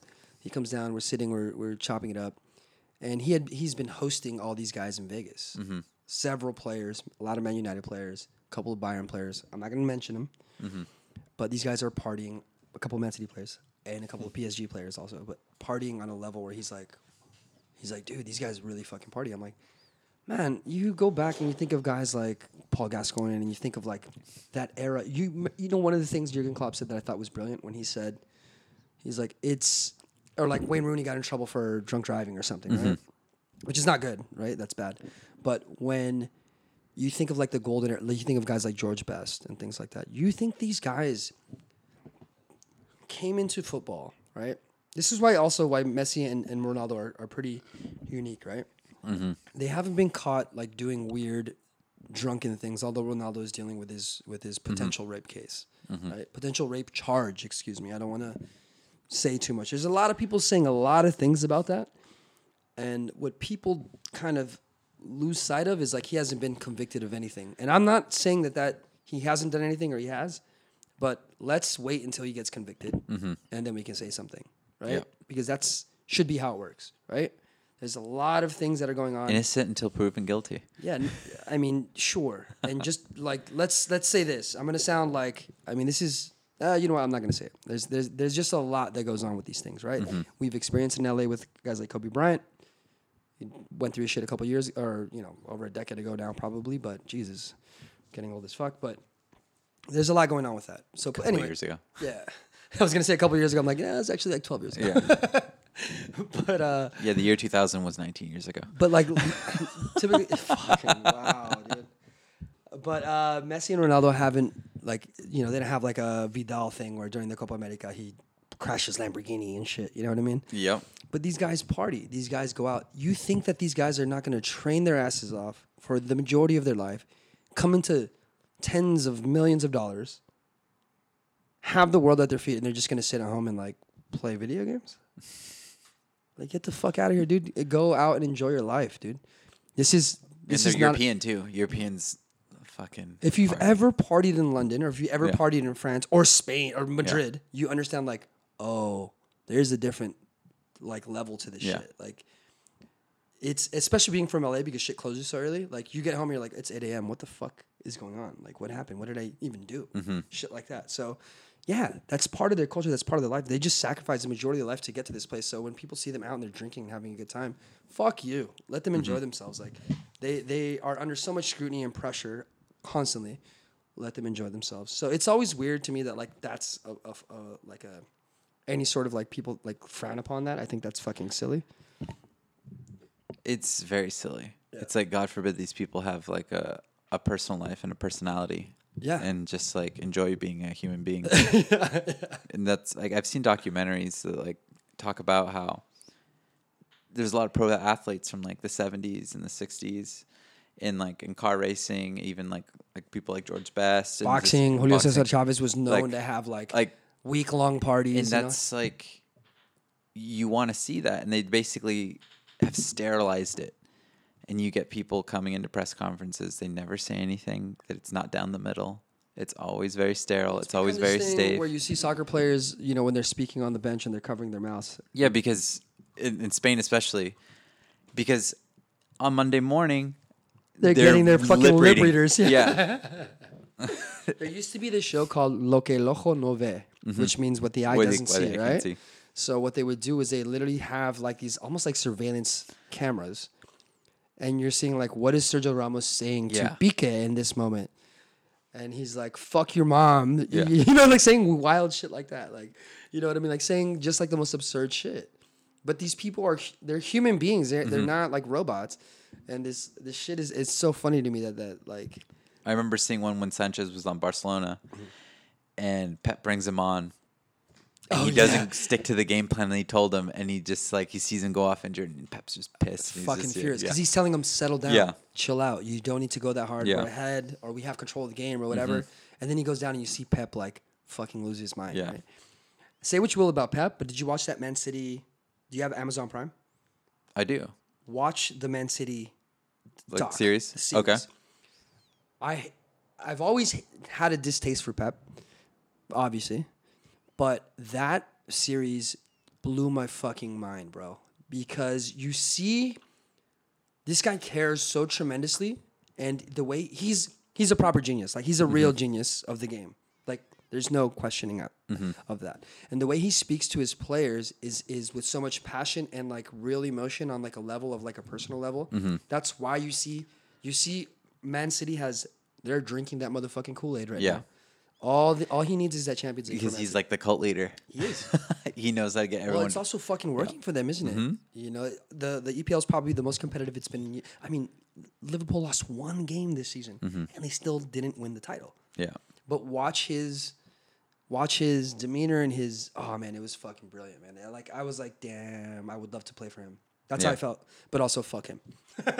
It's funny because like the wars between him and Mourinho, which is like a similar type of motivator in terms of like getting a whole team of people to buy into a system. I wish there was and execute. Yeah, I wish there was a series where like Mourinho had like a season like last year for Man United. In his last season at Man United, I wish they would have had like a documentary type of situation. And see, like honestly, this is the shit that separates me from like traditional American sports. Like I watch the NBA, I watch the NFL, baseball, and it's just like this isn't enough. Like this, like you're not giving me enough story here. Yeah. When you see what has happened in the last 20 years of like world football, and you compare, I'm like, I see like the coaches have zero. There's no personality. Yeah. And then, but it's also never. It's also like that's why these 30 for 30 series and like ESPN are so big. Because it pulls down the curtain, and so you could see what happened. It becomes a fucking novella. Yeah, right. That's what we love about Europeans. That's why we love soccer. About sports. About period, sports in general. Is the novella. Yeah, dude. Men love that shit. Like that's not, dude. There's this silly thing where we like, oh, women like to gossip. All we're doing every day, basically on this every week on this podcast is gossiping. Yeah. And most men that are listening to this, when you're in your fucking car and you're listening to your podcast, you're just listening to men talk shit and gossip. Yeah. As much as you like want to paint it a different way, we love it. I love it. That's why we fucking pay attention to the game. I mean, there's so many layers and storylines and like it's beyond. Oh, this game is good. Yeah. It's so much more than that, right? Like that's the characters and like you know when you think of that period, I remember when Mourinho came and we got Kaká, we got Ronaldo, we got Ozil, we got all these players, and I was like, oh, we're about to light it up, and then we lose 5-1, 5-2. And you don't. Yeah, and Mourinho's like pinching Villanova's Tito's ear, and then like R.I.P. and then like Sergio Ramos is like pushing Iniesta, and all these wild, you know, the Spanish national team is basically fighting each other, you know, and like all this weird shit is happening. And then you see it turn over and then Madrid finally takes over, beats Barcelona, and they beat him in the Copa del Rey, and Sergio Ramos drops the trophy and all this fucking nonsense.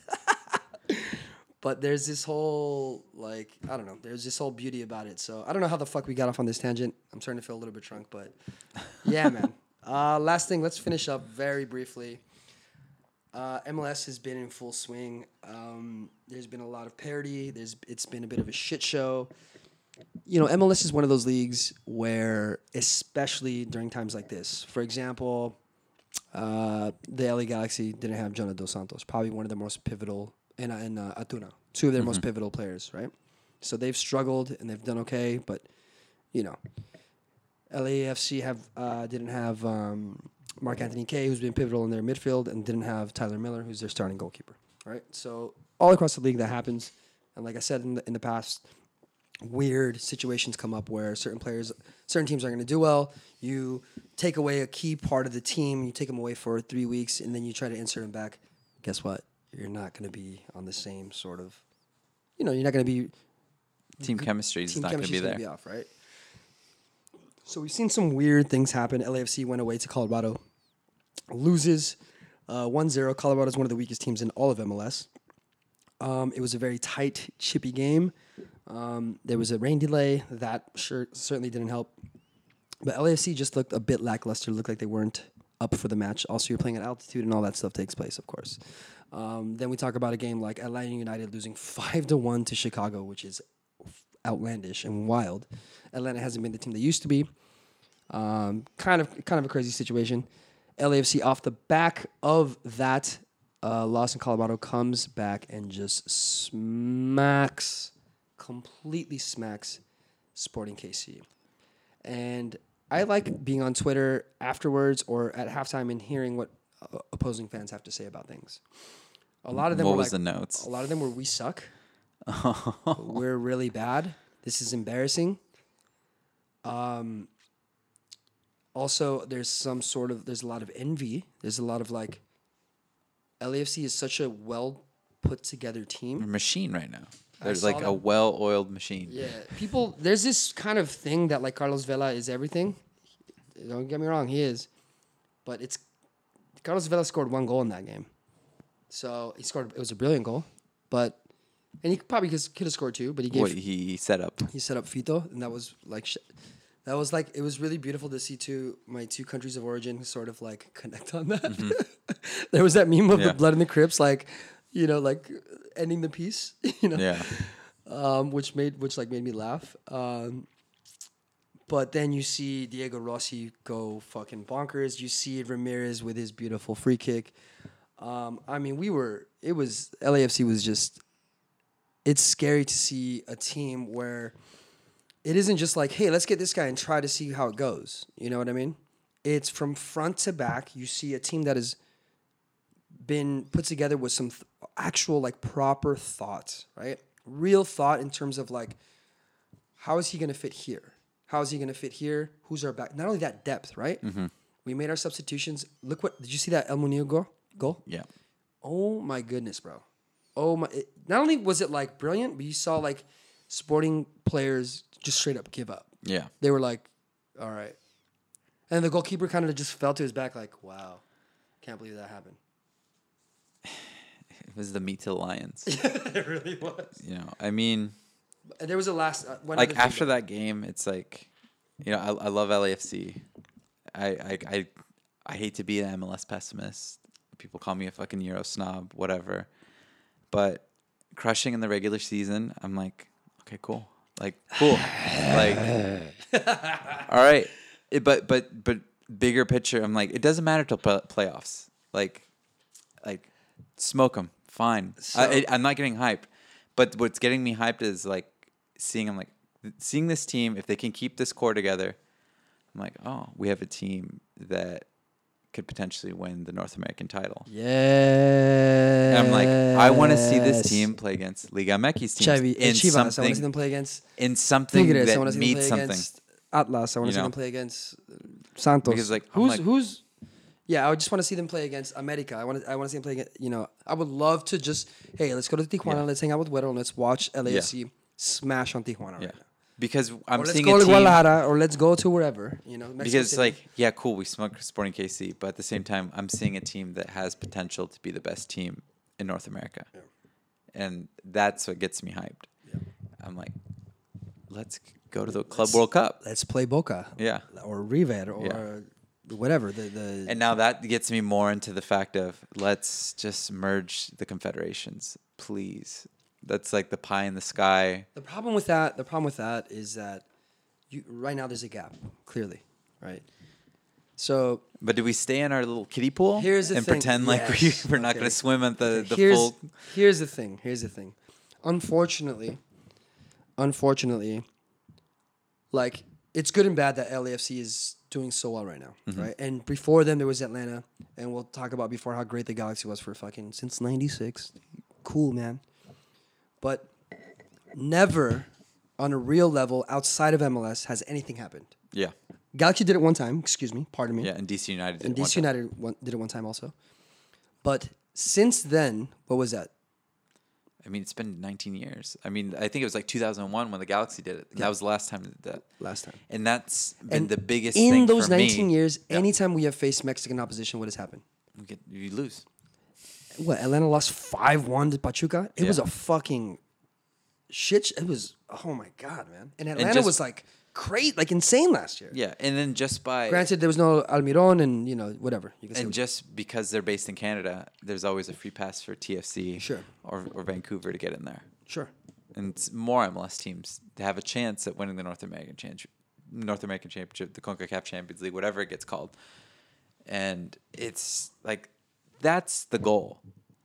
That's the marker. Yeah. Because who's the best in the Confederation? Because then you get the ticket to see what it's like to play against the best team in Europe, the best teams in South America, the best teams from Africa, the best teams from Well, Asia. if you remember, there was a beautiful little friendly with Dortmund versus LAFC.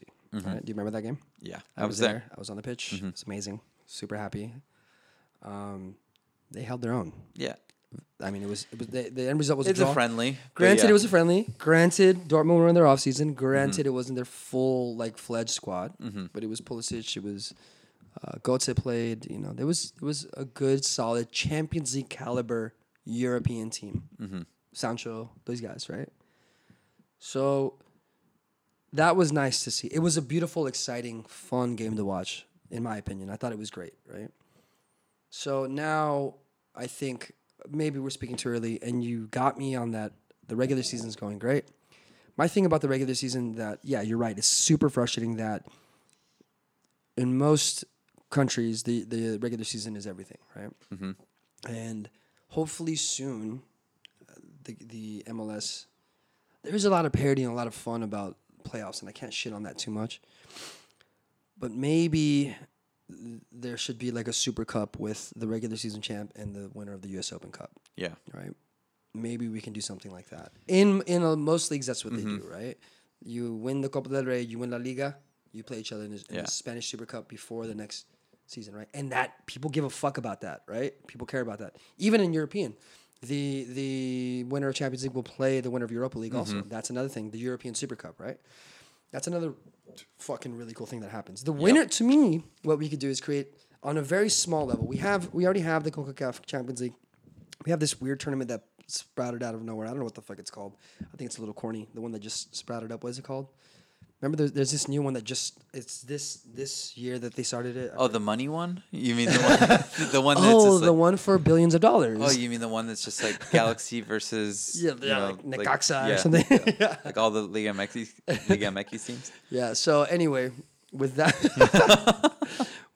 I just feel like maybe we can do a North American Super Cup where the winner of MLS plays the whatever Clausura winner or whatever of.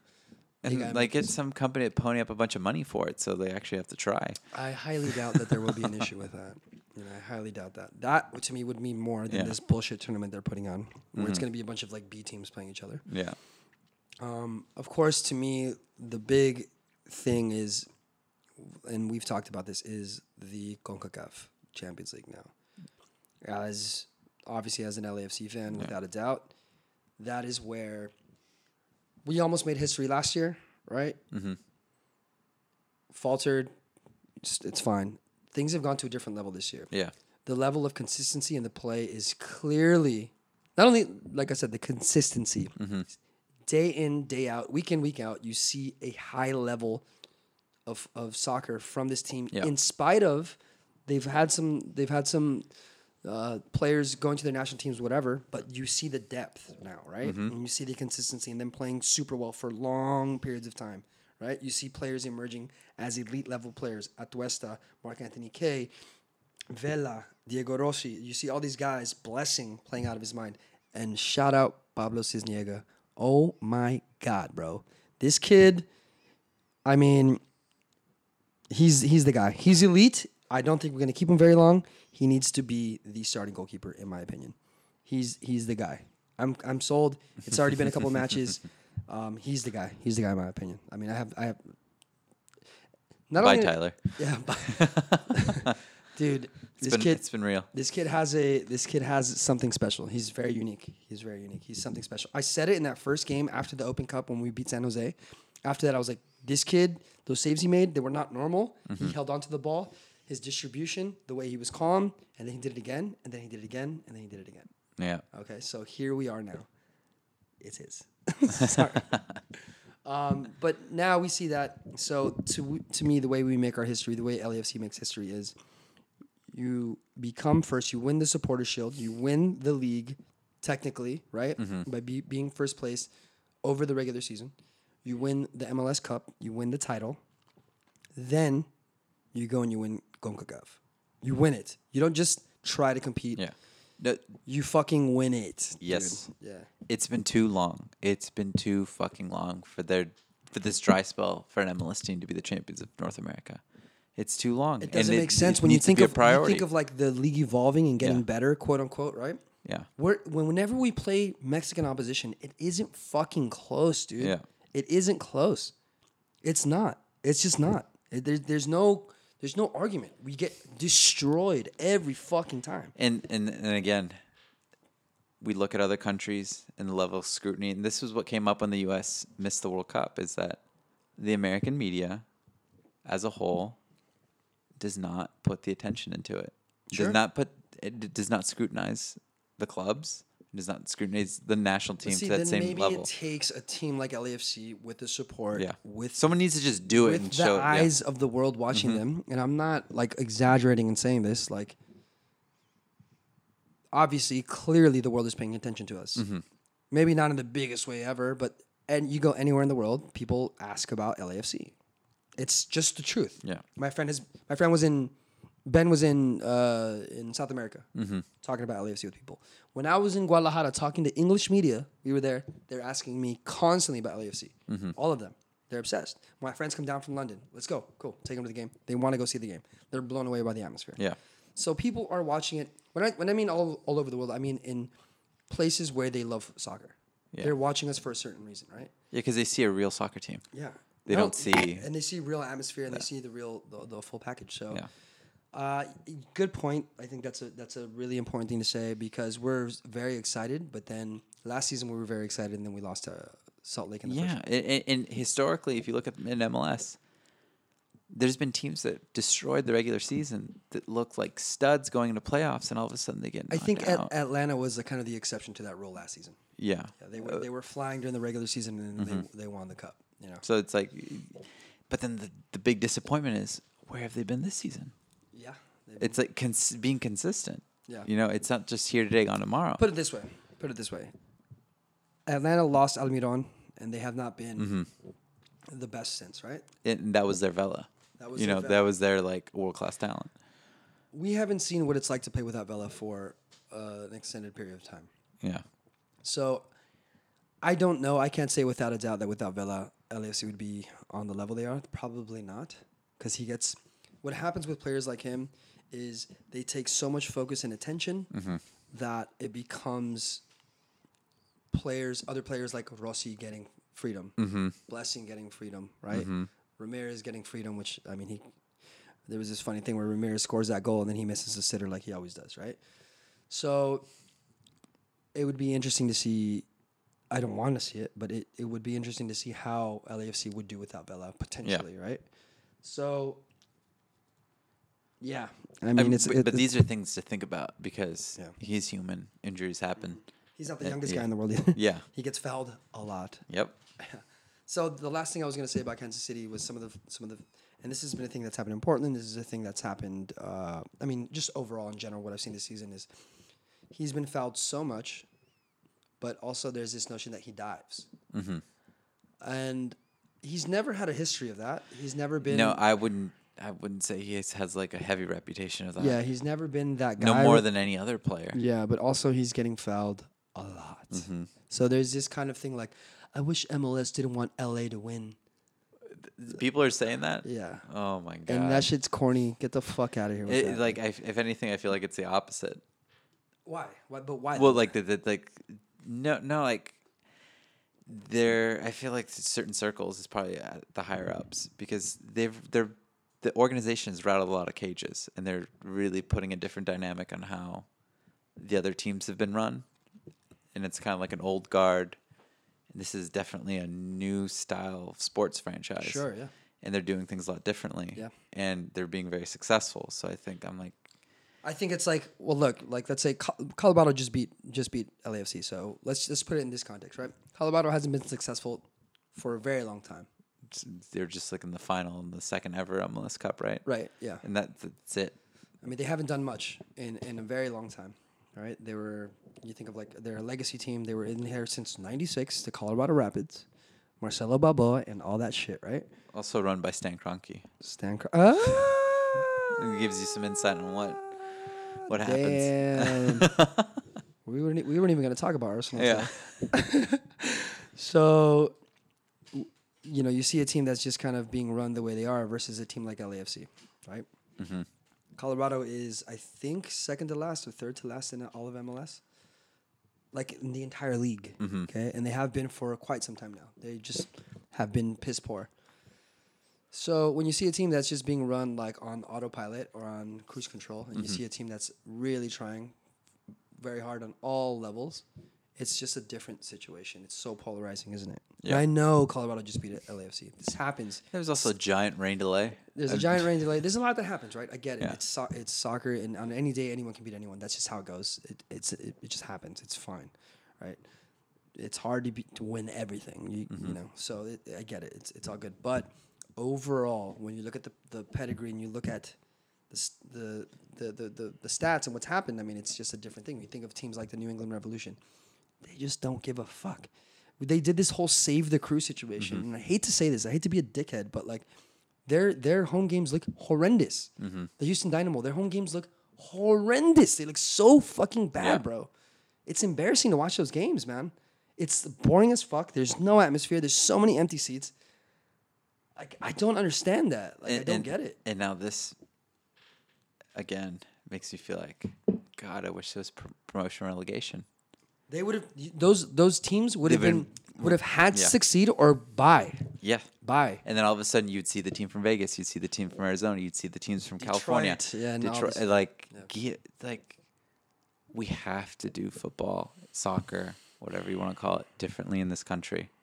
And I mean, this is why I kind of like, I want to get the women knocked out, because we have to, both men and women have to fail in order to like really fix what's happening here. So that's the last thing we were going to touch on, and we'll kind of put MLS to the side, but it's definitely going to come back into the frame, and just soccer in general in this country is the U.S. women's national team succeeding does a weird thing to the game overall, I think. And Anthony made this point, and I never thought about it until he said this, and I was kind of like, fuck. As uneasy and as gross as it makes me feel, the women succeeding and doing well, kind of just like, I want them to, don't get me wrong, I want them to win.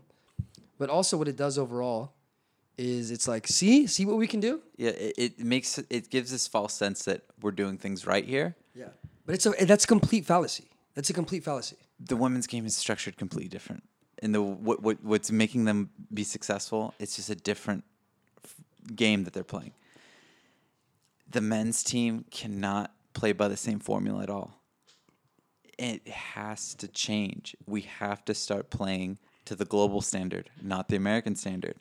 This is why we're watching the men's national team in cringing, because we have a shit ton of talent, but we're not grooming it properly. Yep. And And there's Europe is the gold standard in pulling players from their country, pulling players from other countries, and getting them to the elite level. And that's why you see in the women's game, all the European teams that didn't have any women's programs 10 years ago, all of a sudden they're right up. They shortened that gap very quickly because of the mentality, because of the FAs working together and being like, oh, this is how we've been doing things. This is how we've been elite forever and ever and ever. Let's do that. Let's just apply that to the women's game. This is what's going to be fucking super important. And this is what we talked about prior to the show is, if the women win this World Cup, they're making history. They won 2 in a row. They're the most decorated side ever in the women's game. What is going to happen after this? Yeah. If you don't make it, everyone's like, equal pay. Yeah, equal pay. Yeah. Cool. Equal pay, right? But how about equal infrastructure? Thank you. How about we let them make money beyond this in their leagues that have nothing to do with US soccer, right? How about we, I don't know, give them a fucking league where they can make a living, a proper living here at home? We love them so much, right? Why don't we make it capable for them to? And it's happened. It's failed so many times for them, right? Hasn't it? Yeah. Everyone talks about the U.S. women's national team like, oh, this is how they make the money and that's it. Are you fucking out of your mind? You imagine making money every 4 years? Yeah. What? The club level is where you make the money. Yes. That's Let's where be the real. money's at, and that's where you groom the talent. Making money every 4 years? Get the fuck out of here. That's a joke. That's fucking embarrassing. And especially if we love them so much and everyone's pulling for them and all these Where are all the sponsorships? Where's all the money? Where's all the infrastructure after the fucking World Cup? When these women need to make money every year. Where's that? Yeah. Why is that not happening? Right? So you're right. It is a bit of not only in overall for soccer in America, but this notion that like everyone rallies around and does these chants, and we have these viewing parties, and there's a big American flag, and yeah. And then once it's over, everyone's like, well, I'm gonna watch the World Series, and I'm gonna and go back to that, right? I mean, again, what is happening? But then overall, you feel like it diminishes what's happening on the men's side. It just gives this this false sense that our structure works for some reason, when it really doesn't. You just look at Olympique Lyonnais and the way they treat the women's program. That case in point right there. That's why the gap's getting closed. Mm-hmm. That's what all the other teams in Europe are doing. All the other major league teams, Manchester United, Manchester City, Arsenal, Barcelona. Yep. Their women's programs are all just going to be juiced up because they're like, they have the facilities, they have the trainers, they have the doctors, they have the scouts, and they just, we'll just plug in women to it. Yep. Guess what? The U.S. is going to get blown out. It might not happen this World Cup. Well, it's going to happen. It's going to happen in the future. It's going to happen. Here's how it's going to happen, okay? If we do not create a proper infrastructure stateside, and we rely on all of our, which, maybe they all will play in Europe for the next 10 years. Mm-hmm. But what's happening is they're going to be groomed. There's going to be young women groomed at all these places in Spain, in Italy, in France, in Sweden, in Germany. It's already happening. But it's going to keep happening more and more and more and more. They're going to apply that infrastructure that they've had for, decades to the women's culture, and it's going to be, they're going to be able to make millions. They're going to get sponsorships. They also pay them a lot better. A lot better, right? Yeah. So they're going to, in 10 years, if you think that we're going to keep up with them, let's be honest. It's not going to be the same. No, it's not going to happen. It's not going to be the same. And I agree with that. Also, it's so polarizing to see the men's national team and the women's national team playing right now. And, you see this contrast of, also you could see what the men could potentially be. I don't know. It's just very frustrating. For now, I just want them to do well on Sunday, and we'll see how it goes from there. For both teams, yeah. But it's all good to be on their side and to be to be, bring home the World Cup. Bring home the World Cup. Of course, bring it home. Of course, bring it home. But now let's have real conversations with American soccer as a whole. Yeah. With potentially MLS, and put money and infrastructure into the women's game properly, really on a very real level. Yeah. You see it on some levels what can happen in Portland. The Thorns are well represented. Shouts out to Portland. I think that's the archetype, is that you have both teams pretty much almost under the same umbrella while still being separate entities. Yeah. And then having the good support. Yeah. And it'd be cool to see something like that happen with more MLS teams where they have a literal sister team that shares some of the spotlight. I agree. And it's same stadiums, same supporters, whatever. Same, youth camps and everything. Yeah. Drew almost knocked over the mic. I was trying to scratch my back right now. Cool. Well, let's wrap this up. We've been on the mic for a bit. Yeah. We'll finish up with our recommendations. U.S. versus Netherlands Women's World Cup final. Who do you got? Oh, the U.S. That's theirs to lose. I'm going to say 3-0. 3-0? Yeah. I might be more than that, I feel like. You think so? Yeah, I think they might spank them. Okay. Brazil, Peru.